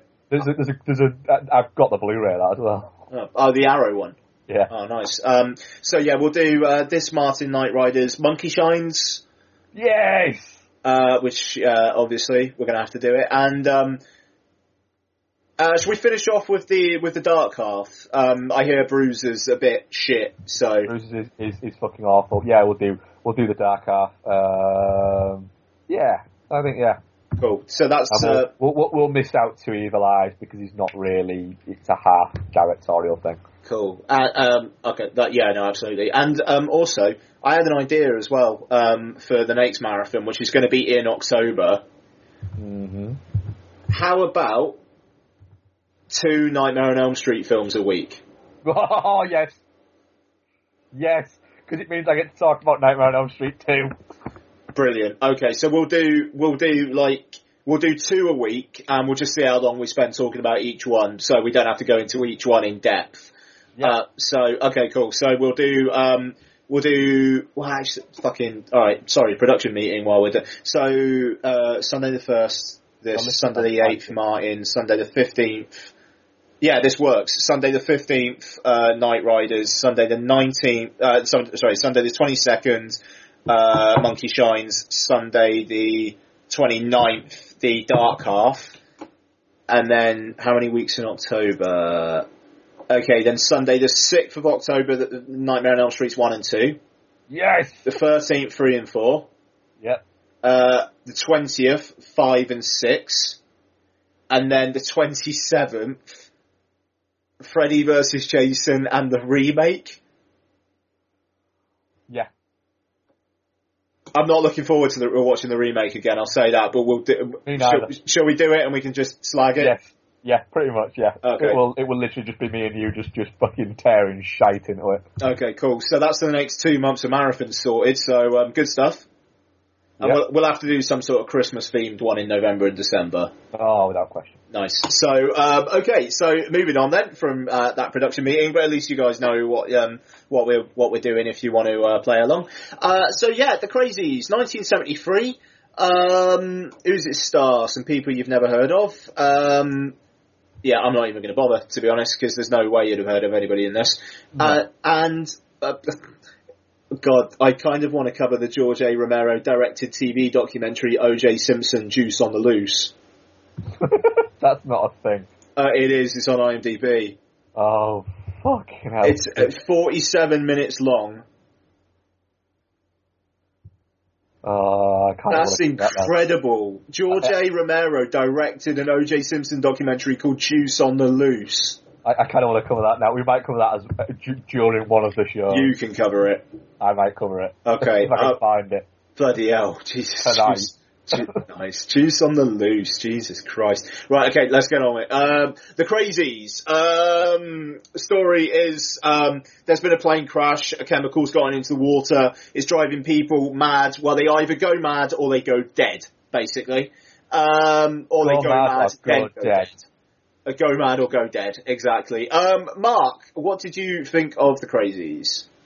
I've seen The Crazies before, a couple of times. I'm a fan, to be honest. It's Romero. I mean, the reason why we're covering Romero and the Romero No Zombies is because it is quite easy just to focus on Romero as a director of zombie movies, mainly because he's directed some of the seminal zombie movies. But this shows a craft for panic and creating that, and the fact that The Crazies very much drops you from the start in the peril. There's no build up to it. You drop straight into it, and it goes straight away, and it maintains that level of panic and that level of tension for a very sort of a long run into it, and it doesn't break until maybe about halfway through it, and it does start to as a definite dip in the middle before picking itself back up at the end. Around Rapey Dad time. Around kind of Rapey Dad time, yeah. But it throws you straight in there, and it that first 40 minutes just bounces along like nothing. And it's a film that maybe it should get more praise in the sci-fi horror genre than it does. And it had a bit of a reevaluation a few years ago when the remake came out, and the remake happened to be one of those horror remakes that wasn't terrible. That was actually quite good. But yeah, I thoroughly enjoy The Crazies. I've seen it 3 or 4 times, and still when I watched it, it's been a good couple of years since I last watched it. But when I still watched it yesterday, I still bounced along for that first 40 minutes, and then did dip, and then the last 20 minutes again get going very quickly, and I still thoroughly enjoyed it. Yeah, I mean, I very much agree with that, actually. I think that, the first half is fucking terrific. I mean, strikingly, holy shit, this still really works. Yeah, it does, yeah. And I mean, I think the reason for that, in my mind anyway, is that the kind of the balance between the kind of the more documentary-esque popping around these different governmental departments and how they're kind of setting things up, and how they're setting up the kind of the camps and going into people's homes, that kind of thing. It's more heavily weighted in the first half of the film. And the kind of the story of the people who are kind of on the run is kind of taking a backseat. But then as the film goes on, the weight kind of goes in favour of the people on the run, and I think the interest slightly dips. Yeah, I'd certainly agree with that. Definitely, yeah. Because I mean, essentially, the film is a bunch of people go on the run, one by one they start going mad, and that's kind of all there is to it. And I mean, it's. I mean, that is a problem, and I mean, there are things that kind of don't work. Like the lead guy, he seems to have an immunity, but they don't really do anything with that. And the pregnant woman's had the injection, and it kind of seems like she's going to be alright, and then she starts going a bit doolally. Yeah, and, it doesn't. And then the last scene's a little bit confusing.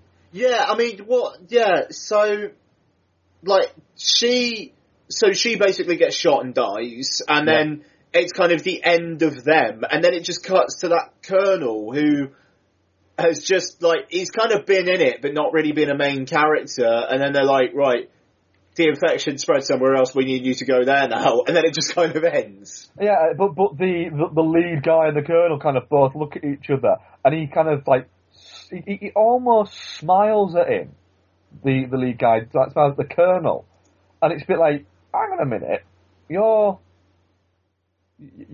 wife and unborn child have just been murdered? Yeah. Why are you smiling? Yeah, it's odd. It's not. Odd is the best. Yeah, it's the best word to use to describe it. To be honest, yeah. Yeah. But I mean, what comes before it though is fantastic. Sorry, I'm just seeing. We're getting some light on this room. Touch Tristan. Right. Hopefully not going to electrocute myself.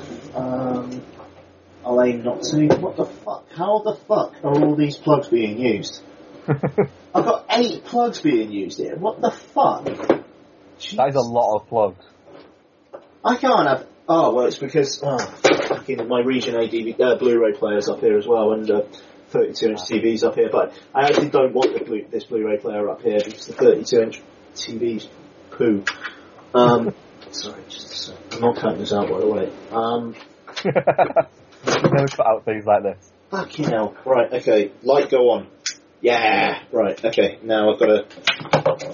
fucking hell. Right, okay. Sorry about that. Bloody hell. Jesus Christ. Right, there we go. Fucking hell. Right, okay. Yeah, so, but I mean, the opening of the film, I was amazed how quickly it just got started. You know, I mean, like, that first scene is great. I mean, like, the kind of the directorial chops of Romero are kind of in full force there. I mean, there's a shot early on where it's kind of looking up, and it's like the stairs going down into the cellar, and the boy is, what is it? I think the boy's in the cellar and the girl's upstairs, and the boy's like scaring the girl, and then the boy kind of looks a bit startled, and then there's kind of a shadow in the background, and he knows it's not her, and he's like, what the fuck? And then it's like the dad who's going mad, and he's throwing like gasoline all over the place. I mean, I thought that was a really effective shot, and just the way it starts, so it doesn't do it in a kind of like an exploitation-y, holy shit, this is going to be hardcore kind of a way. It's very, very matter of fact, and just, here we go.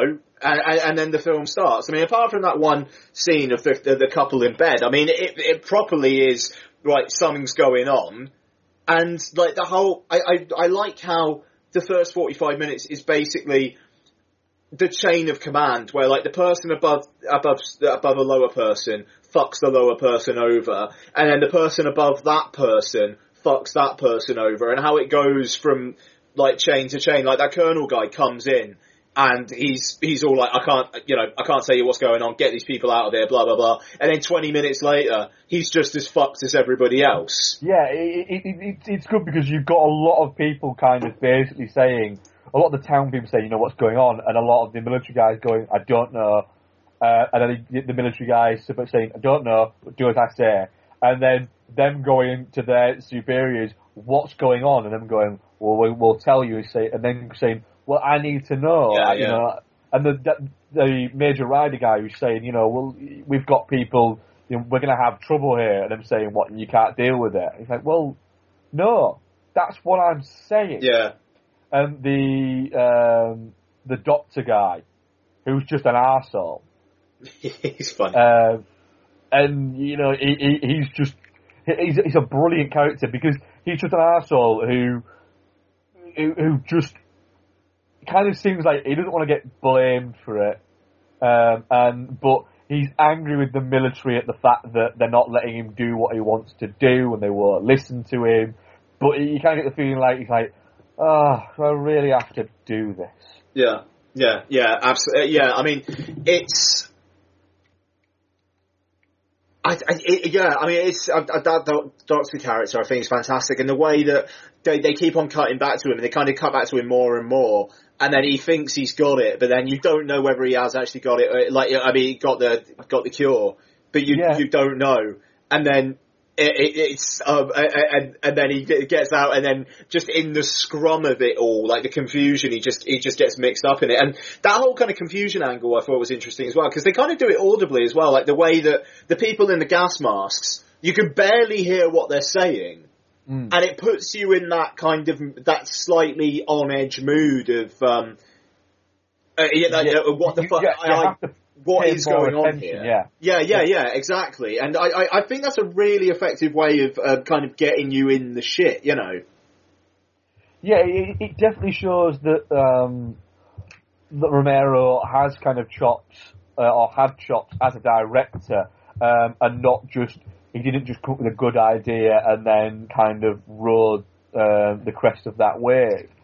I think, you know, there's almost a thing to kind of look at and say maybe that Romero's, you know, his Dead movies became as much a hindrance on his ability as a director than it did become a way for him to broaden himself as a director. You know, this is, I think, Tetley's third movie, I think, isn't it?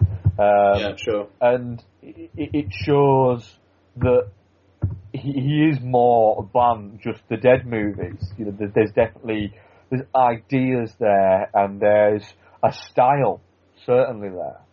Yeah, absolutely. I mean, I'm already kind of surprised, really, because this is a film that, like, you know, the remake comes out, and it's just like, well, you know, you don't really hear too much about the original. It's more just because of the name recognition than anything else. But it's, I thought it was very effective. Not perfect, but well done. I mean, like, some of it's heavy-handed. I mean, like the constant, like, you know, that whole kind of like, oh, it's satire. You know, it does suffer a little bit from that thing of bad 70s low budget music. Yeah, absolutely. But I mean, it's I don't know. I don't think I have too much more to say about it. I mean, the actors are what they are. Yeah. I mean, the Sissy Spacek looking girl is, you know, like, effective looking for that role. But yeah, I mean, You mean I can't believe it's not Sissy Spacek? Yeah, pretty much. Yeah, absolutely. It's solid. I think it's kind of, I mean, also as relevant now as I think it was then in terms, I mean, like, you compare this to something like Contagion, and it's not really a million miles away. Oh, no, not at all. It definitely works best when it's being a procedural thriller, I think, more than when it tries to go down the people on the run level. Yeah, absolutely, and I mean, that's kind of similar between the two as well. Yeah, I like that Romero was trying to do something different. I mean, like, he was still kind of staying in genre, but I mean, the film's not particularly a horror film. I mean, they could have gone scary if they wanted to, but this kind of opts for slightly weirding out instead, I suppose. Yeah. Even though I suppose it doesn't help that you know which characters are going to go mad and which ones aren't, and pretty much in what order as well. Oh yeah, it does become a little bit by numbers towards the end. But I mean, it's I mean, do you have anything more that you actually want to discuss? No, not with it, other than the fact that it is a really good film. Yeah. Definitely not shit. Yeah, it definitely not shit. Yeah, it's very, very, very, very solid. I was pleasantly surprised. I wasn't thinking I was going to hate it, but I was surprised at just how much I did like it. Mm. So, definitely not shit. So, that was the first part in the George A. Romero Zombies marathon. Nice. So that was the Crazies, and we shall move on now to, an email from Glenn Chapman. I've got it in front of me, but do you want to read it, or...? I've not got it in front of me. Okay, well, I've got it right here. So, so Glenn says, right chaps, there's only so long I can listen to you moan about not getting the emails without sending one, so here goes. He's got a bit of feedback for us, which is all very lovely. I'm just gonna skip that because I think it would be a bit self-serving to. Yeah, we don't need to tell you how great we are. You already know. Yeah. So, thank you there, Glenn. They're very kind words. And they are appreciated. Yeah. So we'll move on to his discussion point. My discussion point kind of ties into a topic that was touched on in last week's ep, and based on a recent experience of Ian's. Are film fans who flat out refuse to watch films starring a particular actor/actress or films by a particular director any better than, say, those who refuse to watch films with subtitles? I appreciate that this is an area where the answer is far from cut and dry, and I'm sure we're all guilty of this or have been in one way or the other, but I'm increasingly finding this area of film snobbery a little annoying. If someone whose opinion you respect likes a film and recommends it, perhaps listen and proceed with an open mind rather than dismiss it outright based on some kind of feeling of superiority. So we'll address that first and then move on to the rest of the email.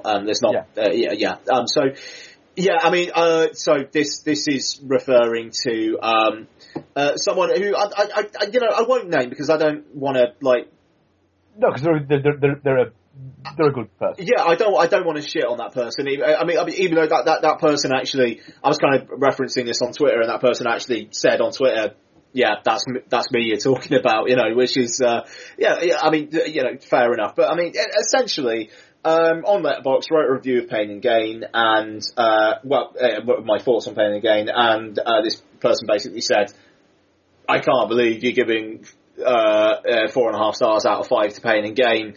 I can't imagine watching this and enjoying it, basically, because it's Michael Bay, because it's The Rock, because it's Mark Wahlberg." Now, I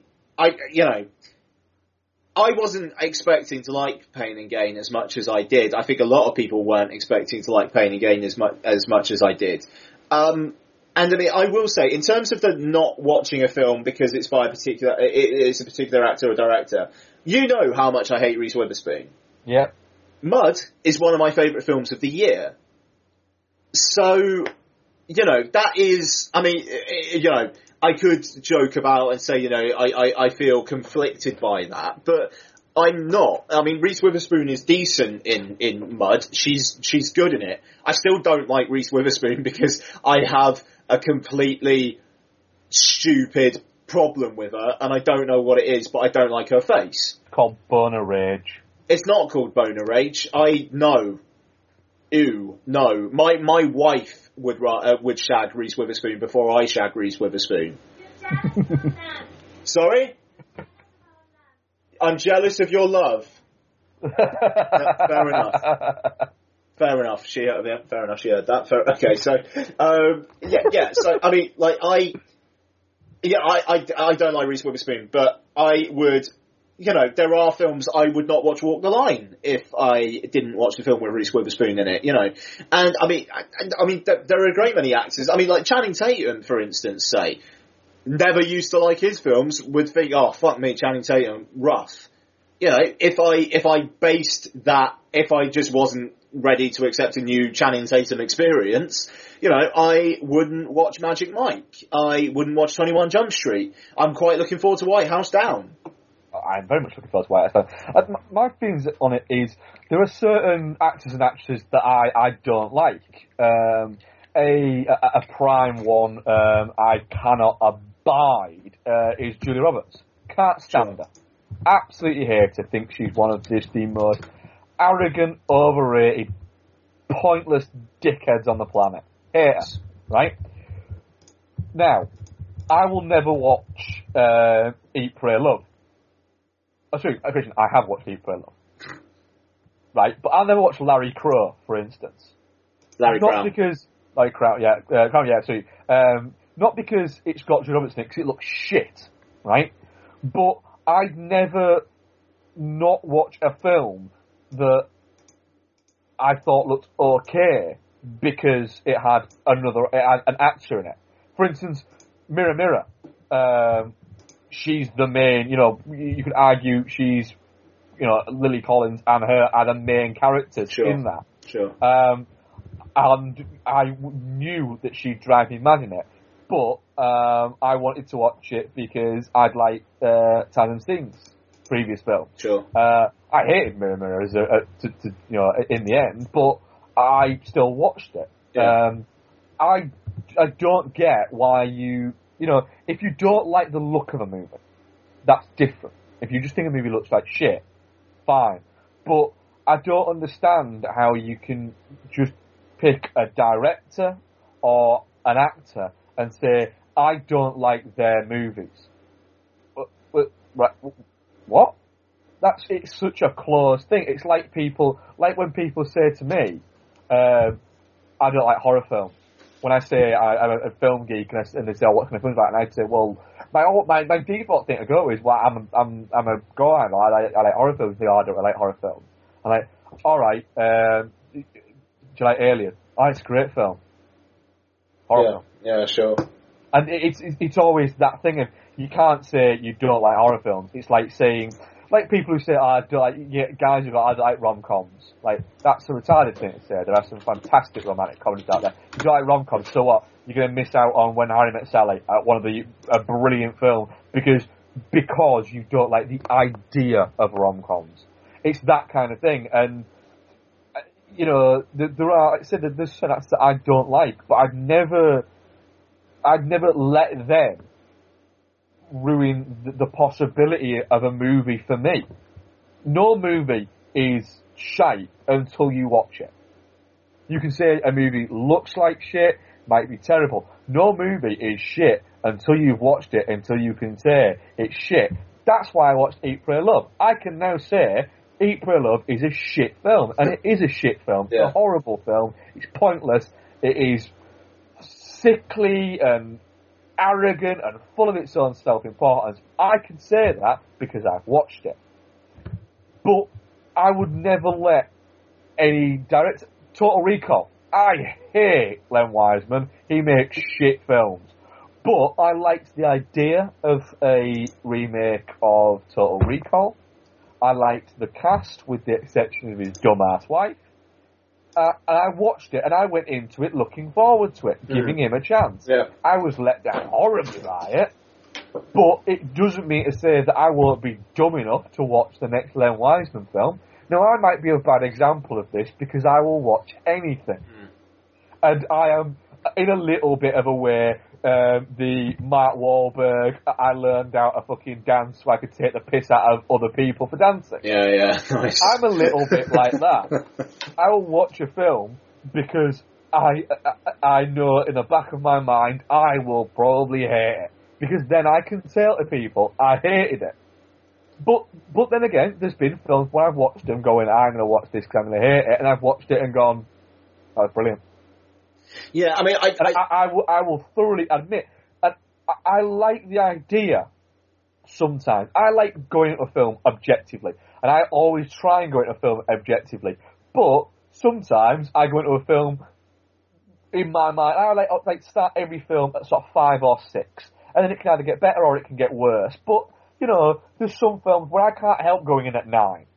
No, not 9, sorry, at 8. Yeah. And there's some films I can't help going in at 4. But there's a great feeling every so often when you go into a film at 4, and then you come out of it, and it's 8, and you go, that's brilliant. That should have been shit. Brilliant. Yeah.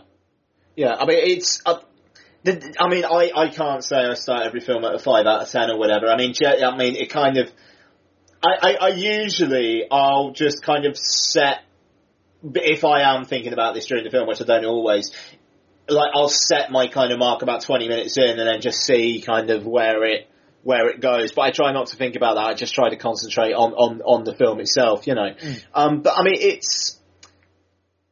I don't know. I think there's a difference between, saying I don't want to watch this because it has this person in, but then actively saying to someone else, I can't believe you're giving this. That's a presumption. Yeah, if you haven't seen the film, I mean, the thing is, the person we're talking about, I mean, like he is he's a lovely guy, and I've met him, and he's a nice guy, but I mean, it just. I mean, the thing is, if I've ever done that to someone, I mean, you can please feel free to call me out on it. It was a bit, whoa, bloody hell. All right then,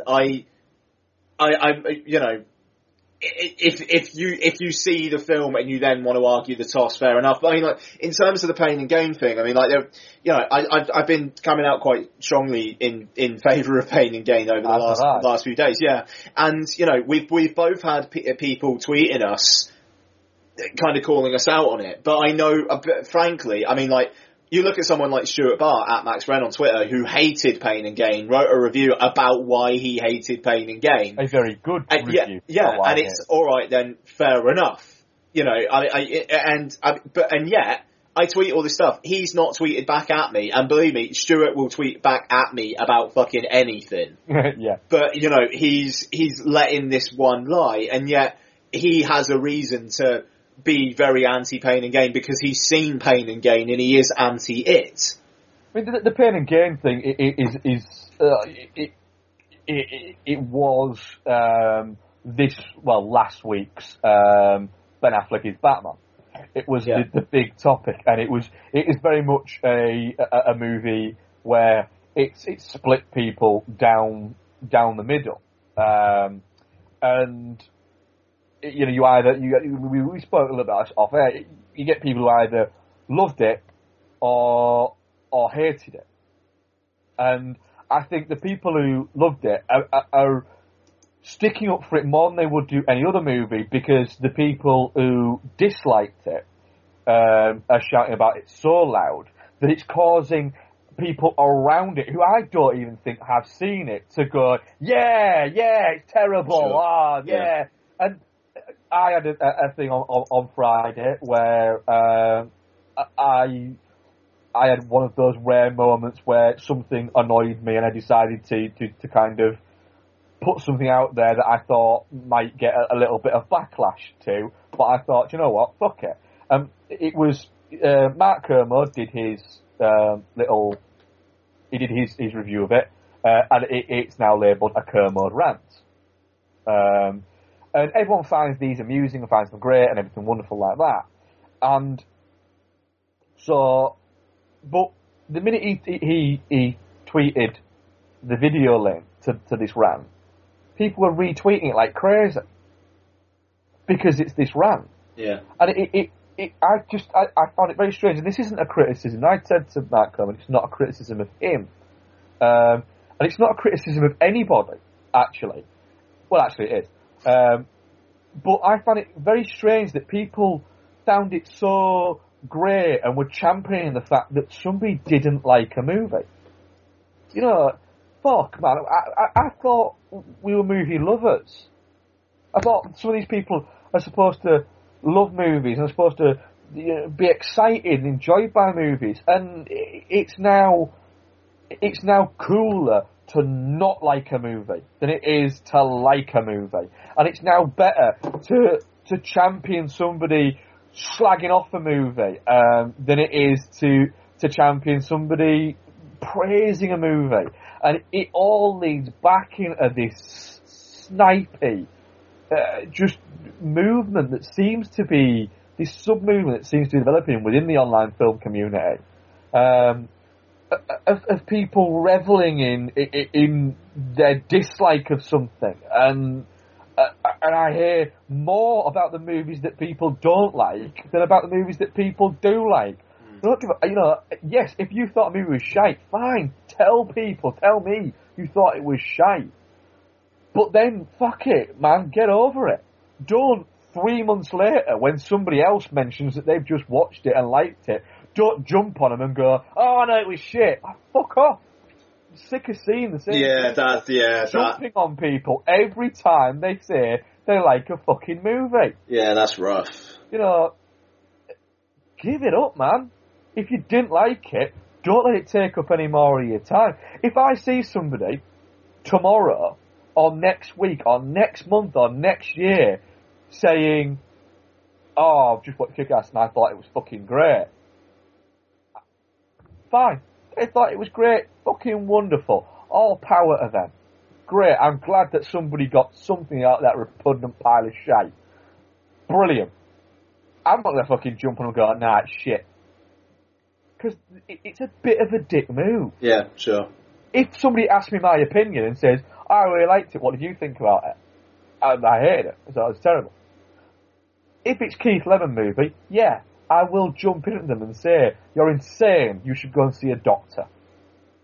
But it all just seems to feed into this. And, you know, Mark Wahlberg's a prime example. If somebody says they don't want to see, you know, that they don't, and I'm not jumping on the person of this, that's what stirred it, and that was one of the examples of a person that they gave for why they wouldn't watch a movie with Mark Wahlberg. Fuck, man. I mean, I can see some actors, but Mark Wahlberg's made some cracking movies recently. Yeah. That's like that. So you're not going to see The Departed or The Fighter. True that. Fucking right. You know, Shooter's an incredible movie. The type of movie. It's an incredible action movie. Yes, he's made some shite movies, but you know, if there's people you're gonna not like, there's a lot worse people out there. Yeah, absolutely. I don't think it's as bad as people saying that they won't watch a film because it's got subtitles. To answer that point of that question, if somebody says to me, I won't watch it, why? It's got subtitles. My brain immediately goes, oh, so you're not smart enough to look at something and read at the same time. That's a fair point. You know, so if you pick up Serial, do you either have to judge it based on the name or the picture? You can't judge it based on both. So you go, Crunch Nut Cornflakes, oh, fuck, I wonder what they look like. Oh, well, they look like they've got bits of nuts on there. Fuck, I wonder what these are. Blimey. That is it.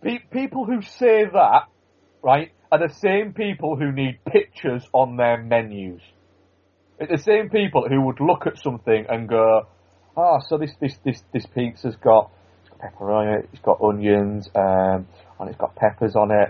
Fuck. If only I could see a picture of it and then I could decide if I like it or not. It's those people. Glenn's other question, it's Glenn's question. Bloody hell, fair play first. If Warner's/DC cast the actors Marvel have recently in key roles, do you think the reaction from fans and press would be as positive? Noticing Marvel can do no wrong, whereas DC can do no right at the moment. No, there are more people that champion Marvel than there are that champion DC, because DC essentially have to rely on a couple of characters. Marvel have a wider sphere that they can, filmically, that they can look at. You've got the X-Men. You've got Thor, Hulk, Iron Man. Who else have you got? So there's so many more characters. Whereas essentially, with DC, you're relying more heavily on two. Batman, Superman. Yeah, I mean, I don't know. The thing that I think DC kind of suffer from is the fact that they're kind of following as opposed to leading. They're obviously trying to ape the Marvel template of doing now things. They are, yeah, certainly. But I think, you know, to an extent, I think now they are with the way that they're trying to do, you know, they're pushing towards a Justice League movie. Yeah, and I mean, like they were planning on doing that a couple of years back, and like Green Lantern was going to be like the first kind of building block, and then that fucked up. I mean, it just the thing that I think Marvel are getting right is the fact that they've got a very, very strong producer in Kevin Feige. I mean, he knows what he's doing. He's very attentive to everything, and I mean, he's more an auteur than anybody else on these films, and yet Thor kind of did feel like a Kenneth Branagh film. Captain America felt like a Joe Johnston film. Iron Man 3 felt like a Shane Black film. Oh, without question. Yeah. And Guardians of the Galaxy sounds like, from some of the shit they're coming out with so far, sounds like it's going to feel like a James Gunn film, which is mind-blowing. I think that they're very trusting in the fact that they give enough creative control over things to make it feel like it's that director's property. They obviously have stipulations within that you've got to do X, Y, and Z, but they also give it enough.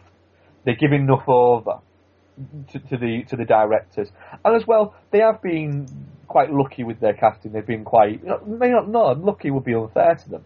They've been very canny and very savvy with their casting. They've cast very well. I can't think of a single real miscast that they've had of this wave of Marvel films. Yeah, I mean, like I think Iron Man 2 was a big turning point for them, because they tried doing all the fan nod stuff and basically setting up a load of characters and trying to do it all in one film, and then found that they couldn't because it didn't make the individual film any better for it. I mean, like, the middle third of Iron Man 2 is basically a prologue for the Avengers.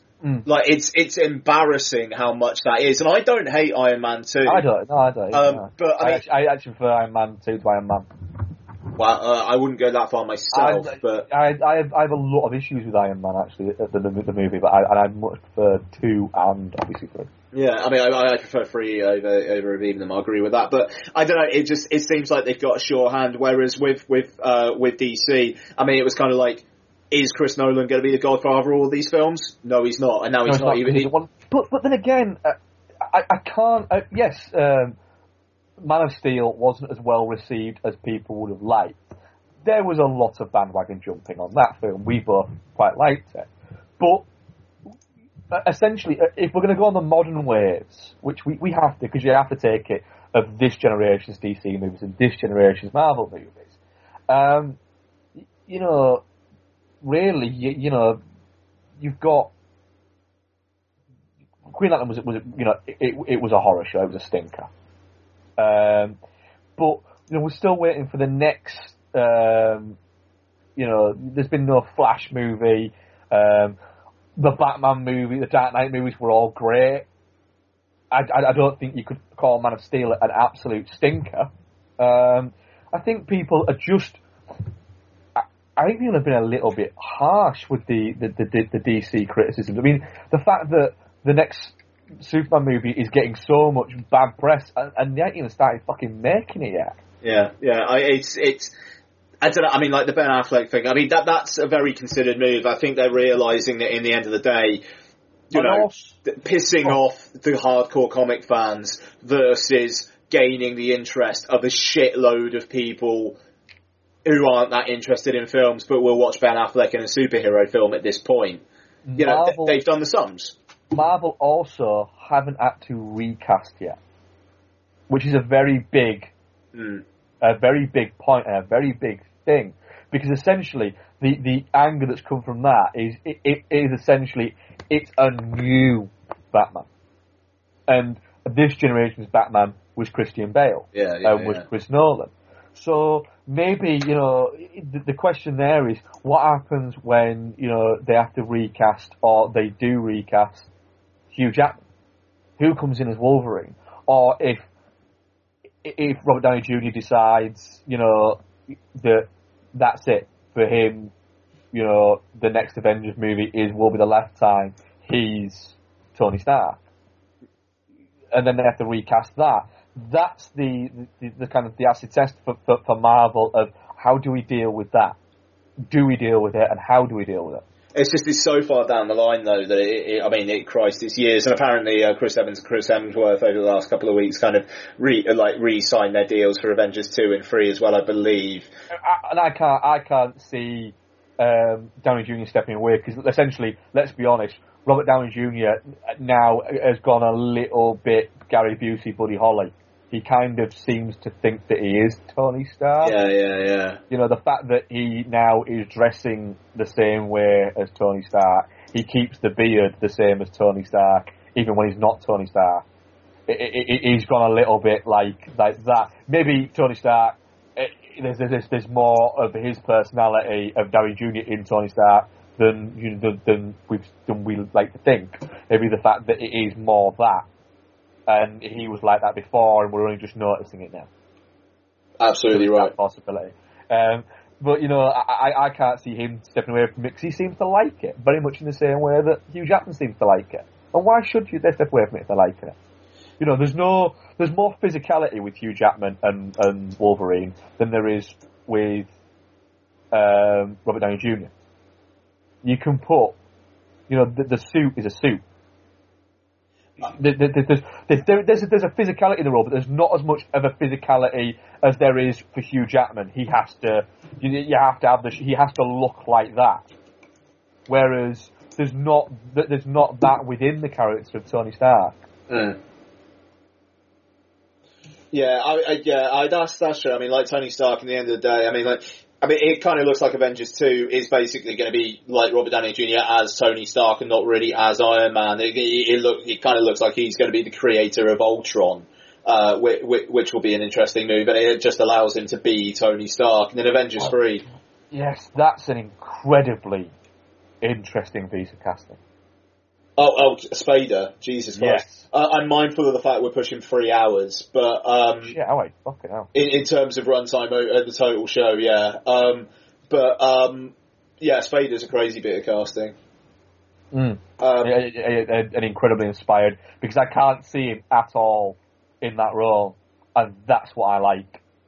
Because I can't see him in that role, but I love James Spader as an actor, so I absolutely think he can fucking pull something out of the bag with that. Totally, absolutely. Let's move on though, because I'm just mindful of the fact people are probably thinking, I wish they'd hurry the fuck up. Yeah. Questions at Nocturne Tom Deja. With a question I think we might have had before, but I'll give answers. Which film project that fell through do you most wish happened? 2. The Paul Verhoeven, Arnold Schwarzenegger Crusades movie, and Stanley Kubrick's Napoleon. I think last time, we had a very similar with which screenplay would you like, I think. Fair enough. Which mine was the Nick Cave Gladiator one. The film that I wish had been made, that hasn't been made, Pink film, the Oliver Stone taking on the My Lai massacre that happened in Vietnam, that was going to happen a few years ago, and then Stone kind of said he was told by men in suits, don't even think about it. Wow, okay. And for once, Stone said, I'm too old to live in exile for another 5 years. fair enough. Oh, bloody Stone. I still could see him at some point going, one day waking up and going, fuck it, doing it. He probably, when he's like 85 and just really, really coked out still. Right, at PDX Creep, what are your thoughts on the announcement that they've cancelled the remake of Suspiria? To be honest, I was kind of intrigued to see what David Gordon Green would do with it, but I'd agree with that. I think we're both the same. Neither is a remake haters at all. Intrigued to see what somebody could do with a Argento remake, to be honest, because it's not really. I don't think we've had one, have we? Tell you what, Tenebrae directed by Brian De Palma. I'd watch the fuck out of that. I would 15 years ago. Alright. And last question. In fact, not even 15 years ago. 20 years. No, 30 years ago. Oh, bloody hell. Well, I don't know, 25 years ago was The Untouchables, about that. At Very Cinematic, last question before I keel over. Which Premiership footballer could have had a career as a Hollywood actor, and which roles would you pitch him for? If we're talking... Yeah, fucking right. If we're talking seriously...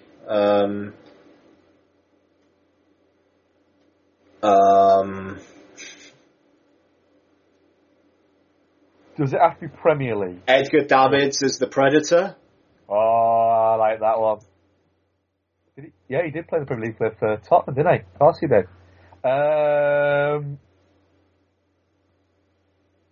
That's a tough one.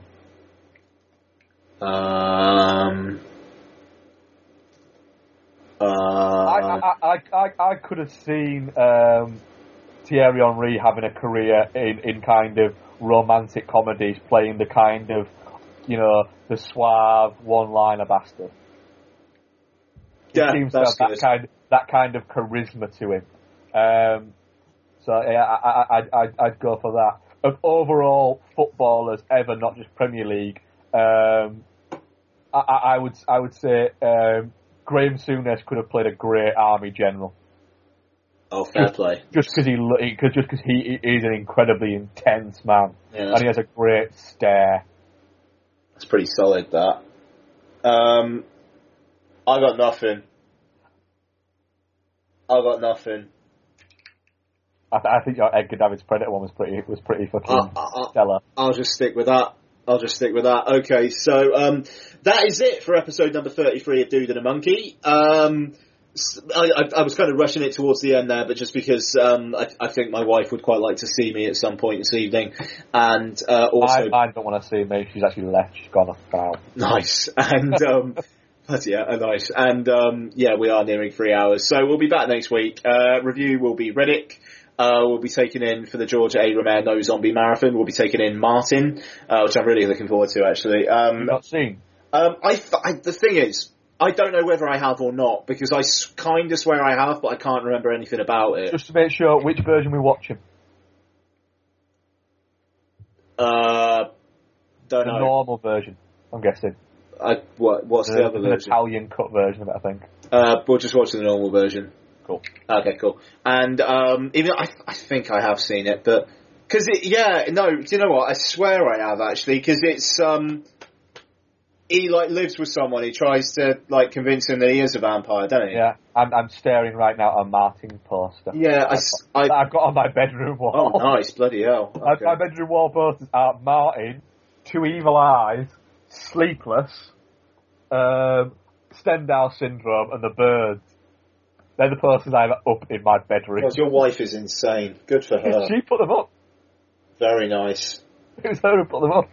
Yeah, above my bed. At the side, I've got a big Buddha head above our bed, and then at either side of it is Stendhal Syndrome and Sleepless. Wow. Yep. Okay, fucking fair play. I think that's it. dudeandmonkey@gmail.com, at Ian Loring, at Dude at Dude and Monkey. Mark, anything? Thank you very much for listening, everybody, and we hope we kept you entertained for this near 3 hours. Oh, blimey, Charlie. Good night. Night.